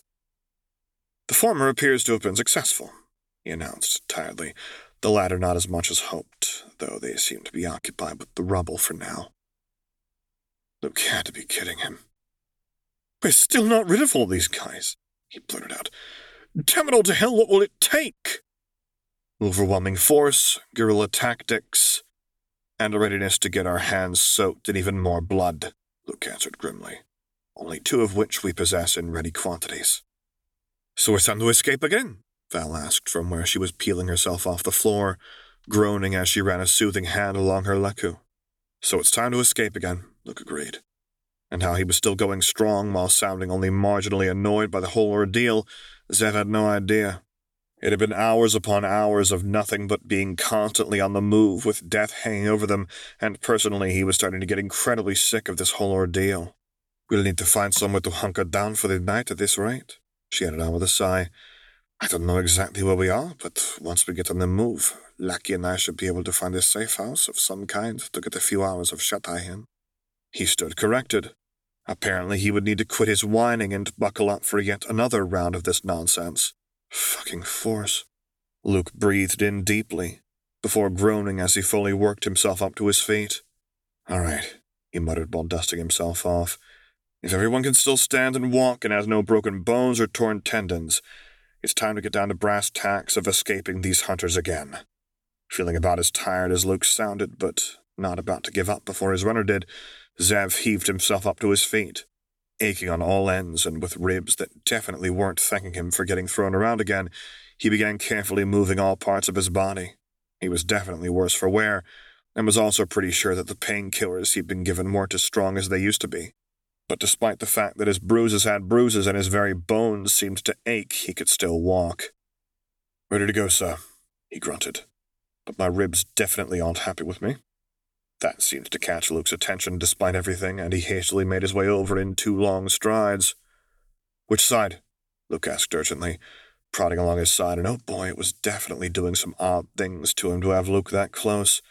Thankfully, his runner soon found an especially sensitive spot that made him swear profusely when it was pressed and nearly doubled over, handily chasing all thoughts from his mind except that it hurt. Right side, Luke concluded firmly. Definitely fractured, but I don't think it's a complete break. We'll need immediate treatment for that, though. He promptly rummaged through one of his many pouches and pulled out a little bottle of a familiar-looking liquid. Grimacing as Luke held it out to him, he was both relieved and dismayed to see that the runner had somehow come into possession of a small bottle of Bactaid. Drink it, Luke urged needlessly while turning back to the others. It's one of the few things these hunters were good for, so we might as well not waste it. Cracking the seal on the little plastic bottle, Zev nearly gagged as the sickeningly sweet scent of pineapple immediately filled his nose. Pinching the offending organ shut, he tossed back the entire bottle like a shot, forcing it down despite the horrific texture of white chalk and an overly sweet taste. It was good for him, he had to remember that. No matter how horrible the stuff, it was good for him. That didn't stop him from coughing violently once he'd worked it all back and shuddering as he felt it go down his throat. Anyone else? Luke promptly asked. Fess up now, because we need to go pick up Crosshair and Zariah and book it. Lackmere promptly groaned out a low sound as she attempted to fully get up, only managing to get one leg under her before the other promptly gave out the moment she tried to put any kind of pressure on it, merely sending her sprawling again if it weren't for Val promptly inserting herself against her partner's side. Shit, Luke muttered while promptly jumping over, taking careful stock of the offending leg, prodding gently at Lackmere's knee and getting a vicious-sounding snarl for his trouble. Broken, Luke declared, sounding graver than ever, possibly with a dislocated kneecap. You won't be able to run on that, and I can't give you Bacta in case it heals wrong. Lackmere growled out a low response, and Luke glared back at her, eyes blazing bright enough that for a second Zev could have sworn they glowed. Absolutely not, he declared in a hiss. No one is getting left behind here. Lackmere growled something back, actually sounding angry this time. For all that Zev didn't understand Shriwook, but Luke growled right back in a frighteningly accurate imitation, even angrier. No one is getting left behind, and that's final, Lackmere, he ordered. Voice dangerously low, and, well, that was that. Anyone else got similar issues? Quinn groaned lowly as he tried to get fully upright and shook his head. Same thing as Zev, sir, he said, gently rubbing at his sides. My ribs are not thanking me for my efforts, and the drugs are wearing off. Luke took over examination and elicited a yelp of pain from Quinn after he pressed down on a specific spot. He promptly got tossed another bottle of Bactaid and drank it with much the same expression Zev suspected he'd made after cracking open the seal. The runner once again glanced around, looking at the rest of them, but Tyrion and Alun were already ahead of him and shaking their heads. Nothing here, sir, Tyrion assured him. My bruises have bruises. and I'm not sure how much longer I'll be able to act in spite of the pain, but for now I'll be able to go on." "Same here," Alon supplied, before grunting as he tried to stretch himself. "But if we go through a third beating like that, I'm not sure if that'll be the case the next time." Luke grimaced and nodded, with Zev privately agreeing. The bomb was already bad enough, but with this thrown over them only hours later, the cumulative injuries were starting to build up. Another strike like this, and they'd be out. There was a significant glance over to the injured Lakmir, who frankly looked like she could barely move with how Val was reluctantly letting her sink to the ground again. They would need a splint of some kind to even begin to think of moving her without causing further and possibly permanent damage to her leg, a splint which they didn't have. For a while, all that could be heard was the tapping of rain and the whistling wind outside as Luke closed his eyes and sighed deeply. "Lakmir," he began, "I can carry you. I won't be especially graceful or agile about it, but I can." He paused for a moment. "It'll have a likely chance of further damaging your leg, though, and it could get worse before we can finally get you to medical treatment. Possibly permanent if medical attention is a long time coming." Lakmir huffed out a soft sound and rumbled out a short, but oddly gentle sound, and Luke smiled back at her. "All right, then," he agreed, treading over before giving her a sympathetic grimace. "I apologize in advance for how this is going to feel, but I have to ask you not to claw me out of reflex." Lakmir growled out a laugh, and with that, Luke set his shoulders under Lakmir like he'd so far done with the rest of them, rolled her torso onto his shoulders, and heaved. With a tremendous effort that was nonetheless looking a lot less intense than Zev would have expected for a Wookiee being picked up by someone a couple of heads shorter, Luke got Lakmir onto his shoulders with only a single stifled roar of pain from her and a grunt from Luke as she instinctively sunk her claws into him. Promptly growling out what seemed to be an apology, she retracted them. But Luke just shook his head and set off, albeit with less of his light-footed grace than usual. "Come on," he muttered to the rest of them, possibly in an effort to keep as much of Lakmir's hair out of his mouth as possible. "We have to move." 2 sharp clicks of his tongue, and they were back at it. Zev was the one to wrench the door open, or at least make an attempt at it. Whether it was the crash or just everything that followed, it took him throwing his full weight against the handle before the door finally budged, opening up with a shriek. The moment the door was open, the sounds of the storm overhead intensified, and the tapping of the rain swelled into a susurration. Thunder rolled through the sky, the sound blowing into the locomotive on the wind that howled and whistled all around, chasing away what little warmth had settled into their cloaks as it blew them wide open. There were small blessings, though. At least it was no longer pitch black outside, and gilded linings of sunlight decorated the dark gray clouds, casting a golden light over the city that was entirely dissonant with the violent nature the storm was pouring out over them. He supposed that if they had to continue being on the run while sheets of water fell out of the sky and winds battered them left and right, they could at least enjoy a wondrous light show while they were at it.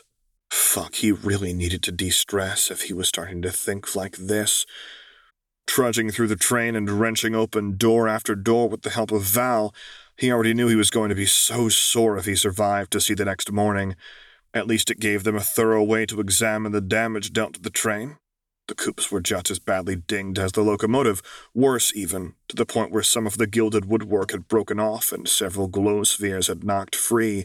Windows were shattered, and for all that the train hadn't derailed, there was still a part in the first coupe where part of the roof had just peeled back like a can lid, rain streaming in. It had nothing on the front locomotive, though. Wrenching open the door with Val's help, the slightly bowed-out door was pulled open bit by bit. It certainly didn't want to fit nicely into the wall anymore, but with their full weight put behind it, he and Val didn't exactly give it much of a choice. And it was a good thing, too. Inside, the locomotive was an absolute wreck. The beautiful brass and glass and wood interplay of the machinery completely smashed to bits, and the front of the train had gotten the recent addition of what could be generously described as a massive fuck-off ragged hole.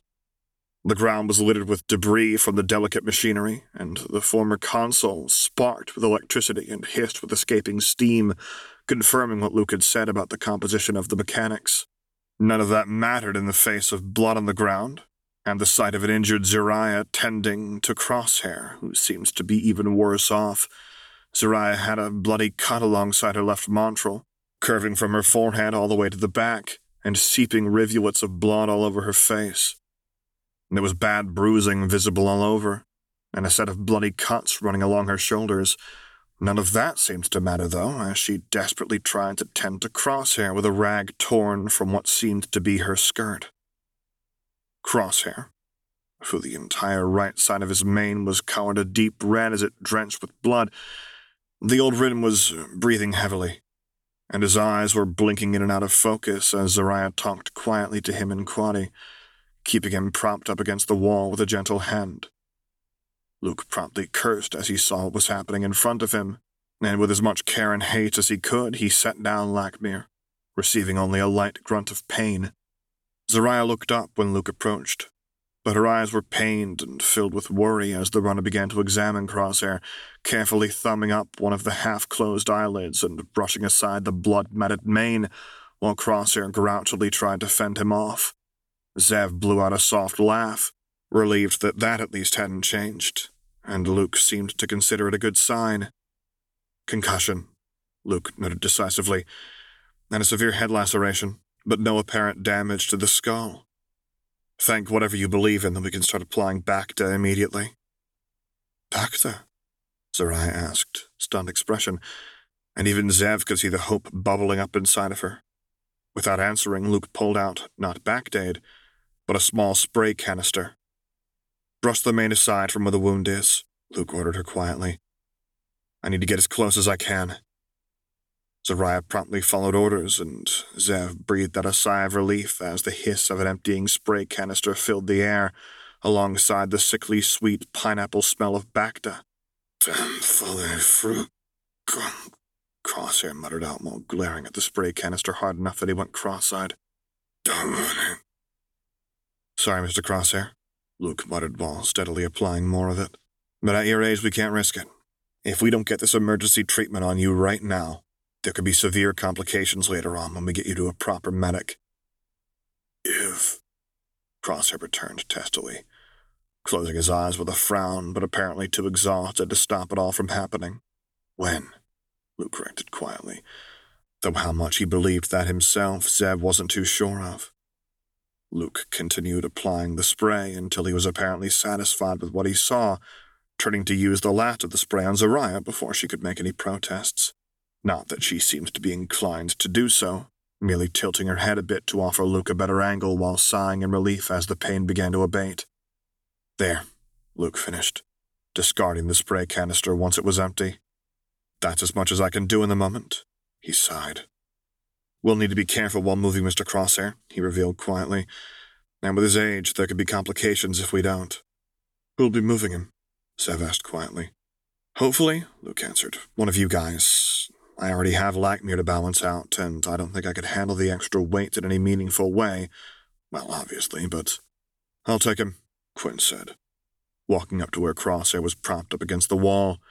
Just show me the proper hold and we can be on our way.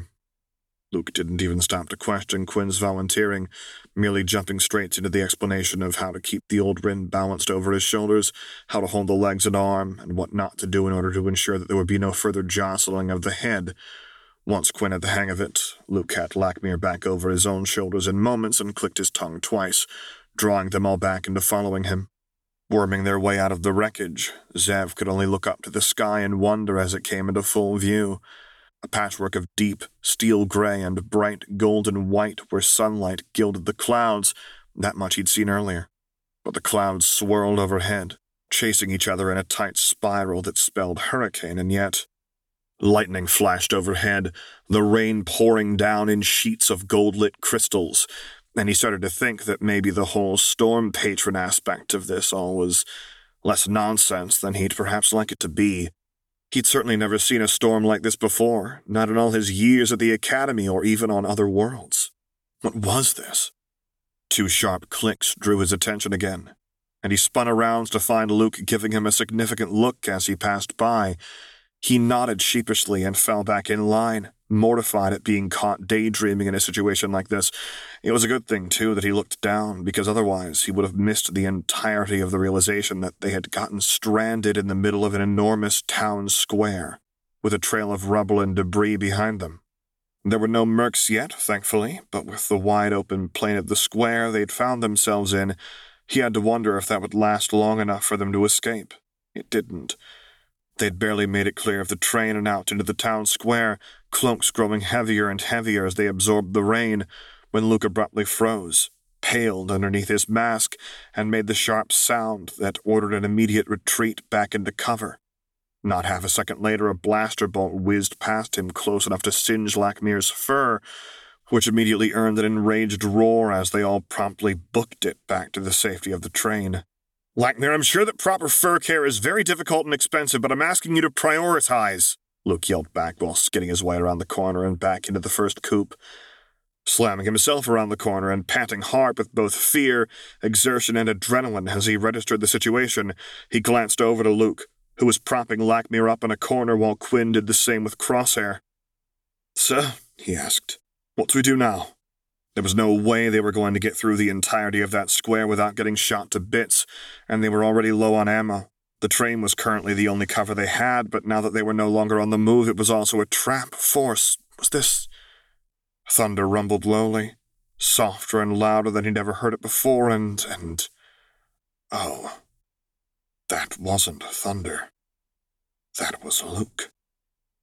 Carefully backing away from where Luke was growling out a low rumble like an unhinged animal, Zev glanced around to seek out the others to see if they were hearing this too. Quinn, Tyrion, and Alun all seemed to be having the same idea that he did, and slowly putting distance between them and the runner. Val, though. Val seemed to nearly be bouncing with excitement, beaming bright as she watched Luke slowly set Lakmir down before straightening up, and when Luke turned around, force. If he thought that the runner's eyes had gleamed before, now they were blazing, sparking bright. Little flints of blue eyes shining out from underneath the shadow of the hood, and he swore that it wasn't a trick of the light. It was when Luke began to move, though, that he truly felt a shiver run down his spine. Calculated, controlled, calm, and yet with an air of menace and danger that was, well, it probably shouldn't be doing for him what it was. The scent of ozone and rain and salt hung thick in the air, and Zev shivered as the winds blew directly into the hairs of his neck. "It seems," Luke began lowly, voice so far removed from his usually light and pleasant tone that he could really see where Lord Vader and Luke found their similarities, "that our hunters are insistent," and oh, that was probably not a good hiss, "on forcing a confrontation." He growled again, deep and low, and this time Zev could see how it bared Luke's teeth like a threat while he began to uncoil his tether and wrap it around his arm. "Very well," he continued. "Let's give them what they wish." And oh, Force, those were some confusing feelings he was having right now. "We're going to have to make a stand," Luke announced, finishing his tether wrap and flipping his knife out of its sheath in order to examine it. "I'm afraid that there will be no option of remaining out of this fight, as no matter how hard I try, I cannot guarantee that none of the hunters will slip by me. Fight however you are most comfortable with, but I ask that you stick close to the train unless you know you have an opening to get away." Well, that wouldn't be happening. If he wasn't getting ordered to run, he wasn't running, no matter how much he didn't want to fight. "And you, sir?" he asked. He was going to need to know the plan here in order to coordinate the most effectively. Luke grinned, baring his teeth in a gesture that was about as friendly as a knife in the back, while thunder rolled above, lightning flashing and lighting up the runner's eyes in a nuclear blue blaze. "I'll be giving these hunters exactly what they seem to be craving," he answered in a hiss. "They want a confrontation, they can get it. But if they want a confrontation with my charges, they'll have to go through me." "All right, Stormwraith," Val cheered. "Let's get cracking then." "I'll keep watch over the injured," Zariah volunteered, stationing herself where Lakmir and Crosshair were leaning against the wall, unholstering her stun baton with a dangerous crackle of electricity. "And I'll get on the roof then," he added, turning to Luke. "You'll need cover fire if you're going out there to confront them. If you want to, you certainly can. Luke agreed while disappearing his hand to his side for only a moment before coming back with 3 very familiar metal canisters. But I'm asking that you don't shoot unless you're absolutely certain you have the right target. Do those even work in the rain? He asked incredulously. You think I would design something that can't work with a little humidity? Luke challenged with a downright dangerous grin, and oh boy, he suddenly had to wonder just how fucked they actually were with their runner having decided to go fully feral. This would be interesting, and hopefully not the literal death of them. Luke Laws! A voice bellowed from outside the train, magnified by some form of device. Come out with your little accomplices and hands held high. You got nowhere to run. Luke shot the direction of the voice, a glare vicious enough that it could strip paint. Well, they're right in one thing, he hissed. There's nowhere to run. Somehow Zev got the feeling he wasn't talking about himself. Everyone into position, Luke ordered sharply, making his way over to the hole in the roof of the coupe, climbing up onto the upholstery. You'll know when the fighting starts. With that, he heaved himself up onto the roof with a quick little jump that made it seem he'd merely jumped onto a stepping stool. Zev quickly followed after him alongside Val and seemingly every other person who could still walk in some form, with even Zariah taking up position close to one of the broken windows. Clambering up to the roof as rain started to soak into his cloak once more, he wasn't surprised to find Luke already standing there, tall and proud, cloak billowing freely in the wind and looking utterly unbothered by the fact that dozens upon dozens of guns were pointed in his direction as the mercs assembled in a loose half-circle on the right-hand side of the train. If it were anyone else, Zev would call them overconfident and suggest surrendering to whatever nebulous and only potentially fatal fate awaited them, rather than the certain death of resistance. But it wasn't anyone else. It was Luke, a man who'd earned himself the title of Storm Wraith, and a man who was staring down their hunters like he was approximately 110% done with their nonsense. Said nonsense being trying to kill or capture them, of course, but he wouldn't know it by the way Luke was glaring down at the mercs, arms crossed over his chest and hiding the tether wrapped around his arm as well as the smoke bombs in his hand. This was Luke, and somehow that made all the difference. Leave, Luke commanded, voice booming over the roar of thunder and somehow not shouting. Leave or die. But you will not harm my charges. He narrowed his eyes, flints of glaring ice. None of you will. You are in no position to make such demands, Your Highness, the spokesperson taunted. Get off the roof and surrender, or we might just let the loose ends live. Wrong move. Narrowing his eyes even further, Zev could hear a soft couple of clicks and braced for impact in 3, 2... Before the countdown could even finish, and almost faster than his eye could track, Luke pitched the smoke bombs into the center of the half-circle. They burst open with a crackling bang of sparks and erupted into a cloud of thick black smoke that immediately shot outwards and upwards like a thundercloud descended onto Earth to the surprised cries of the mercenaries. Before he could even blink or begin to ask how or what Luke was planning to do with that, Luke leapt from the roof of the train, because of course he did, and disappeared into the thick cloud of smoke. Almost immediately after that, blaster bolts started flying around his ears at all angles as the mercs blind-fired into their general direction in the hopes of hitting something. Ducking low to avoid getting perforated like a pincushion while crawling along the roof, he stared into the thick mist, hoping to see something, anything, of what Luke was getting up to. Holy fucking shit, Quinn muttered next to him, staring wide-eyed much like he had and wiping the rain off of his face. The fuck is this, a bloody cartoon? It's just a big ball of violence, Tyrion agreed, staring into the fog out of which panicked and furious shouts rang forth. But still, we should probably try to help out where we can. Then stop your gaping and actually start sniping, Alon snapped behind Zev. Come on, move it! He promptly got a shove in the back, merely sending him sprawling on his face out of the kneel he'd adopted on the roof, and he elbowed back sharply, hitting something soft that had Alan hiss.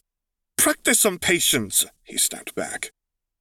"I will once we're actually helping the guy who just jumped into an armed gang of mercenaries," Alan hissed. "Find a target and get going." "Are you blind, or can you just not see that there's nothing to shoot at?" he retorted indignantly. "We can't see them any more than they can see us, and if we start firing now, we might hit Luke." "For the love of the Force, there has to be something we can do," Alan protested. And for the first time, Zev registered that Alan might just be worried instead of contrary. "Would you just shut up and start focusing?" Val snarled at them all.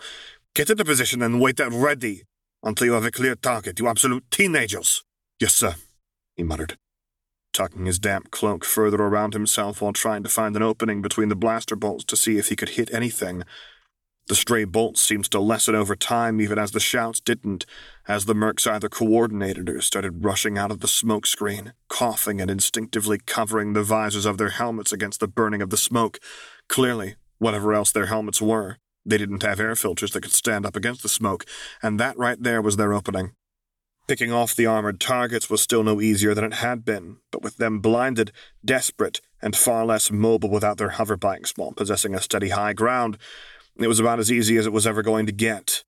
Finally, his marksmanship training was paying some dividends as he lined up a shot with a desperately coughing merc, the sights aligning just about right when a shot rang out as he pulled the trigger.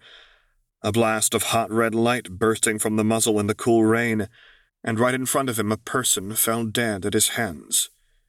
He took in a steadying breath and tried to ignore how his hands shook as he stared down the sights at a corpse he had killed. The very first he had killed. It didn't matter. He'd seen plenty of death today, and whether or not he was the one pulling the trigger, this one was still just as dead as all those other people, one down, many more to go. "Easy, bro," Quinn muttered beside him. "Just breathe through it. You get used to it quickly, and the adrenaline will take over soon enough, one of the two." "I didn't know it would feel like this," he admitted while trying to pick out another target and ignoring the shaking of his hands. "Neither did I," Quinn said as he lined up another shot and pulled the trigger. They didn't speak any more after that, just picking off stragglers as best as they could with the little ammunition they had left, and by the time he pulled the trigger on his third shot and didn't miss, he could pretend that he didn't even notice the shaking in his hands anymore as he stared into the black cloud that was starting to thin out.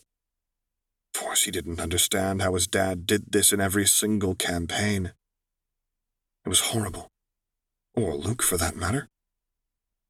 Luke, who was still engulfed somewhere in that dense smoke cloud, and who even knew if he was still alive at this point. Another merc stumbled out of the smoke, footsteps wet and sliding on the flagstones, and Zev was already lining up his fourth shot when, out of nowhere, a flash of silver wrapped itself around the man's arm and forcefully spun him around. The silver flashed back into the smoke with the force of which it was yanked, merc yelling in surprise. Frozen in place, Zev could only stare in shock down his gun sights as a massive black shape swooped through the air and with the glint of a blade slashed through the man's throat, a fountain of blood splattering outward as the dark figure kicked off of the merc's body and launched itself back into the smoke. "What's that?" Tyrion whispered. "Storm Wraith," Val replied in a voice hushed with awe. The body of the merc dropped to the ground, bleeding out over the flagstones, and Zev breathed in a shaky breath as he moved to find a new target. That was messy. Luke Wraith had never been so messy before, and he could only assume that it was out of necessity and not revenge. "There," Alan whispered, pointing to a part where the smoke cloud had largely cleared out, drawing in the stumbling and coughing forms of two mercs, slowly walking backwards with guns drawn, frantically pointing at seemingly anything at all. "Don't shoot," Val commanded. "I have a feeling." Before she could even finish her sentence, the flash of the tether's hook struck out of the fog again, wrapping itself around the barrel of one merc's weapon and yanking it clean out of the poor sod's hands and disappearing back into the smoke. The other immediately started firing in the general direction of where the tether had come, desperate, afraid, and wholly unprepared for the stolen weapon to come sailing out of the fog at an angle and with such vengeance, slapping the firing weapon out of the merc's hands and leaving the two of them wide open. The wraith followed barely a second later, appearing in a flash of billowing fabric. He must have blinked, as the next moment the first merc was sinking to the ground with a slashed throat, blood splattering with the bisection of the artery, and the wraith having already descended upon the second merc.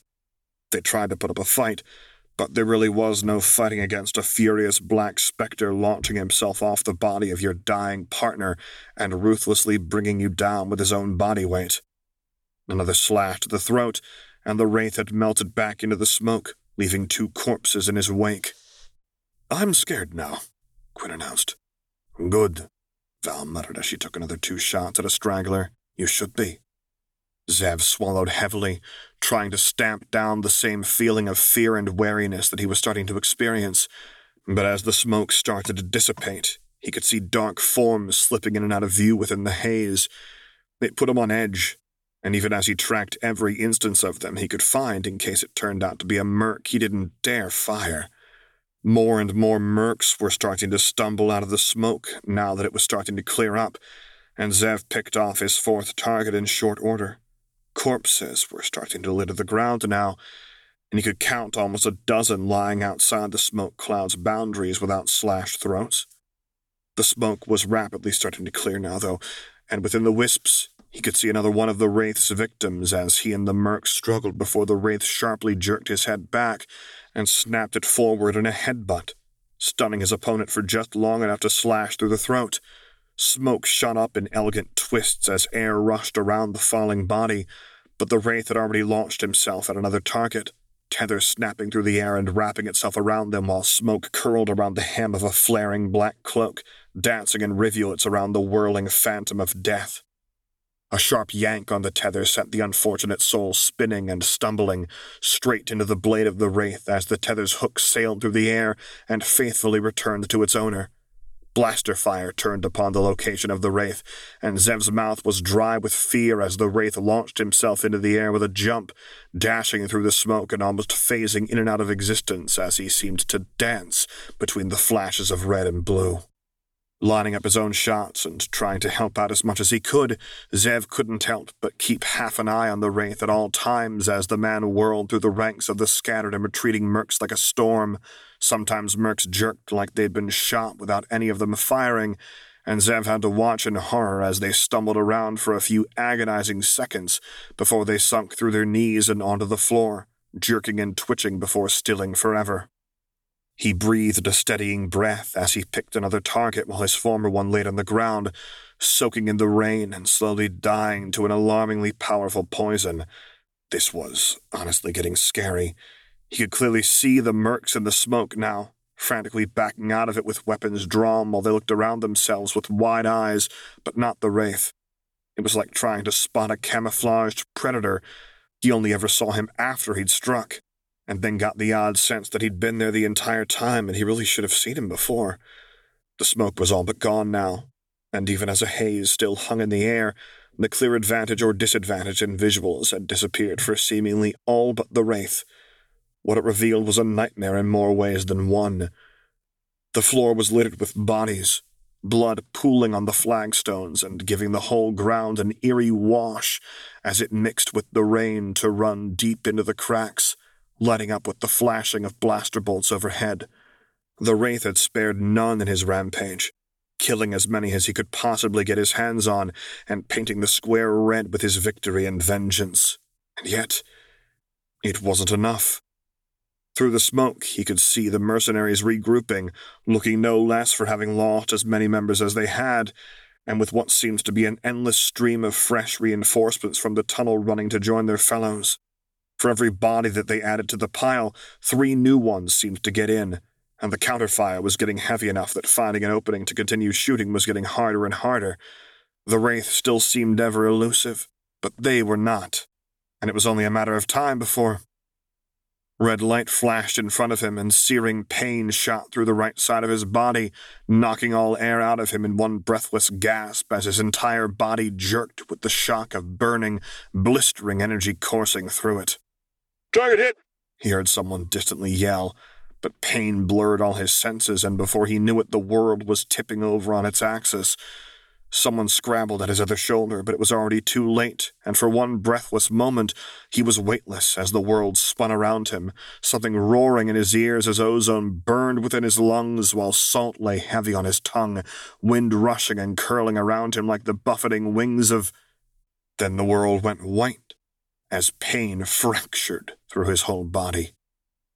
Gasping raggedly around the pain, he coughed as he tried to make sense of the ringing world around him, vision blurring at the edges, far too bright and loud, while some things, roared and roared and roared in fury. Blinking furiously to bring the world back into focus as he looked out, he barely comprehended what he saw. Rows and rings of shard-like teeth of lightning, fractals of light, winding and weaving together like scales. The blood of the earth dripping from 7, 4, 13, 1, 28 maws in salt and water. Eyes and eyes and eyes that held a universe each. A voice that roared with thunder as skies in the shape of wings folded. In the next blink it was gone. He breathed deeply. As the world focused back down into a single image, the colors dulling back down from oversaturation and overexposure, hell, into something more manageable. And shaking his head slightly against the throbbing that seemed to ring through his entire body, he lifted his head to see red everywhere. And a furious specter of black ripping into the gray with a vengeance that couldn't be quelled even with all the red that was being directed his way, until it was a blur of billowing void silhouetted against burning red and blue. Not my charge.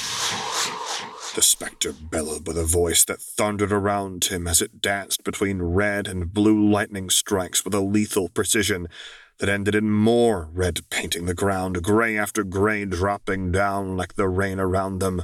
I warned you. The specter bellowed again. I warned you. Leave or die. Leave or die. Now leave. And there was something he should remember here. Someone. Sir, he whispered, barely above his breath, working himself up onto an elbow even as everything hurt. Blinking at the specter, Wraith. He shook his head against the pain, tasting salt on his tongue and oddly feeling a lot better for it. Sir? He called out with renewed strength, the pain fading into the background, lulled to sleep by whispers he couldn't be sure were in his head or not. The Wraith stopped for barely a split second in his rampage to glance back at him, crystalline ice-blue eyes meeting his own, and the Wraith, Luke, offered him a toothy smile that spoke of sheer relief. Grinning back, he almost forgot the situation for a moment until... "Target unconfirmed," someone yelled. "Double tap." A shriek of rage rent the air as Luke threw himself back into the enemy, somehow managing to single-handedly beat down target after target in his fervor to defend. But it wouldn't stop the muzzle of a gun from spitting bright red light at him, and Luke couldn't kill fast enough to stop the trigger from being pulled either, and something roared in the air. Burning bright red filled his vision, the world slowing down to a crawl, and this was it, this was it, this was it. Desperate breaths drew in air as fast as he could, not wanting it to be his last, as the light filled his vision and... Shouldn't he be dead by now? He was nearly hyperventilating and tried to gulp down more air as he stared a bolt of simmering red death in the face, blinking as he tried to scramble back from it, and it wasn't moving. Scooting carefully to the side from the floating ball of red death, while trying not to faint, he looked back out over the battlefield where it seemed like everyone was in a momentary state of shock except for Luke, who was still roaring. And that also wasn't Luke roaring, it was engines. People were staring, but they were also looking up, and those who were looking up were screaming, so he should probably look up and... Oh. Blinking against the rain pouring down, Zev stared up at the silhouette of a speeder framed in a patch of golden light amongst the marble sky, hovering above the battlefield. Standing in the open door of the speeder was a familiar figure, mantle billowing in the storm winds much like Luke's was, and sunlight gleaming on plastisteel just like it did on a lacquered mask. The figure held a hand outstretched, curled into a claw, and gestured it sharply to the side while glaring down at them all.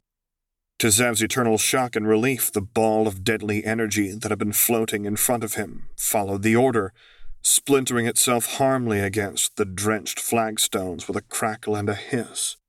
Blinking at where just now his delayed death sentence had been hovering, he looked back up to the speeder, just in time to see the figure leap from up high and land on the ground with a thunderous sound. Stone cracked underneath heavy armored boots, and the figure slowly straightened up out of its kneel, tall and proud, and terrifying. A hand holding a cylinder hung to the side almost carelessly. But the deception was revealed. A blade of solid, burning red light manifested itself like a thing from nightmares. Amidst the howling winds, freezing rain, and blood-soaked ground, the figure looked right at home as he sunk into a battle stance and let out a truly inhuman roar, harmonizing with Luke's own fury in a way that only these two would ever be able to accomplish.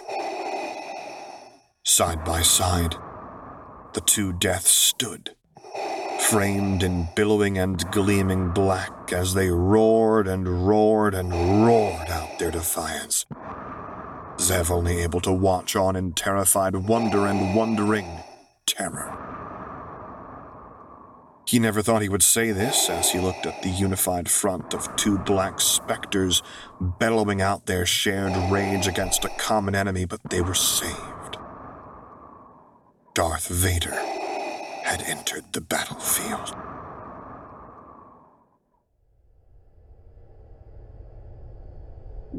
The text of this story is available on AO3. Theme music written by Jackdaw Krai, Sputnik, and Sam Gabriel. If you would like to commission me to record a story, voiceover, or character, please get in touch with me using the contact information on my website, which is located at samgabrielvo.com. And there you can find other stories that I've read, as well as links to my Patreon page, to which I hope you will consider subscribing to support me, and my Discord server, where I record things live for your enjoyment. And finally, as always, thank you for listening.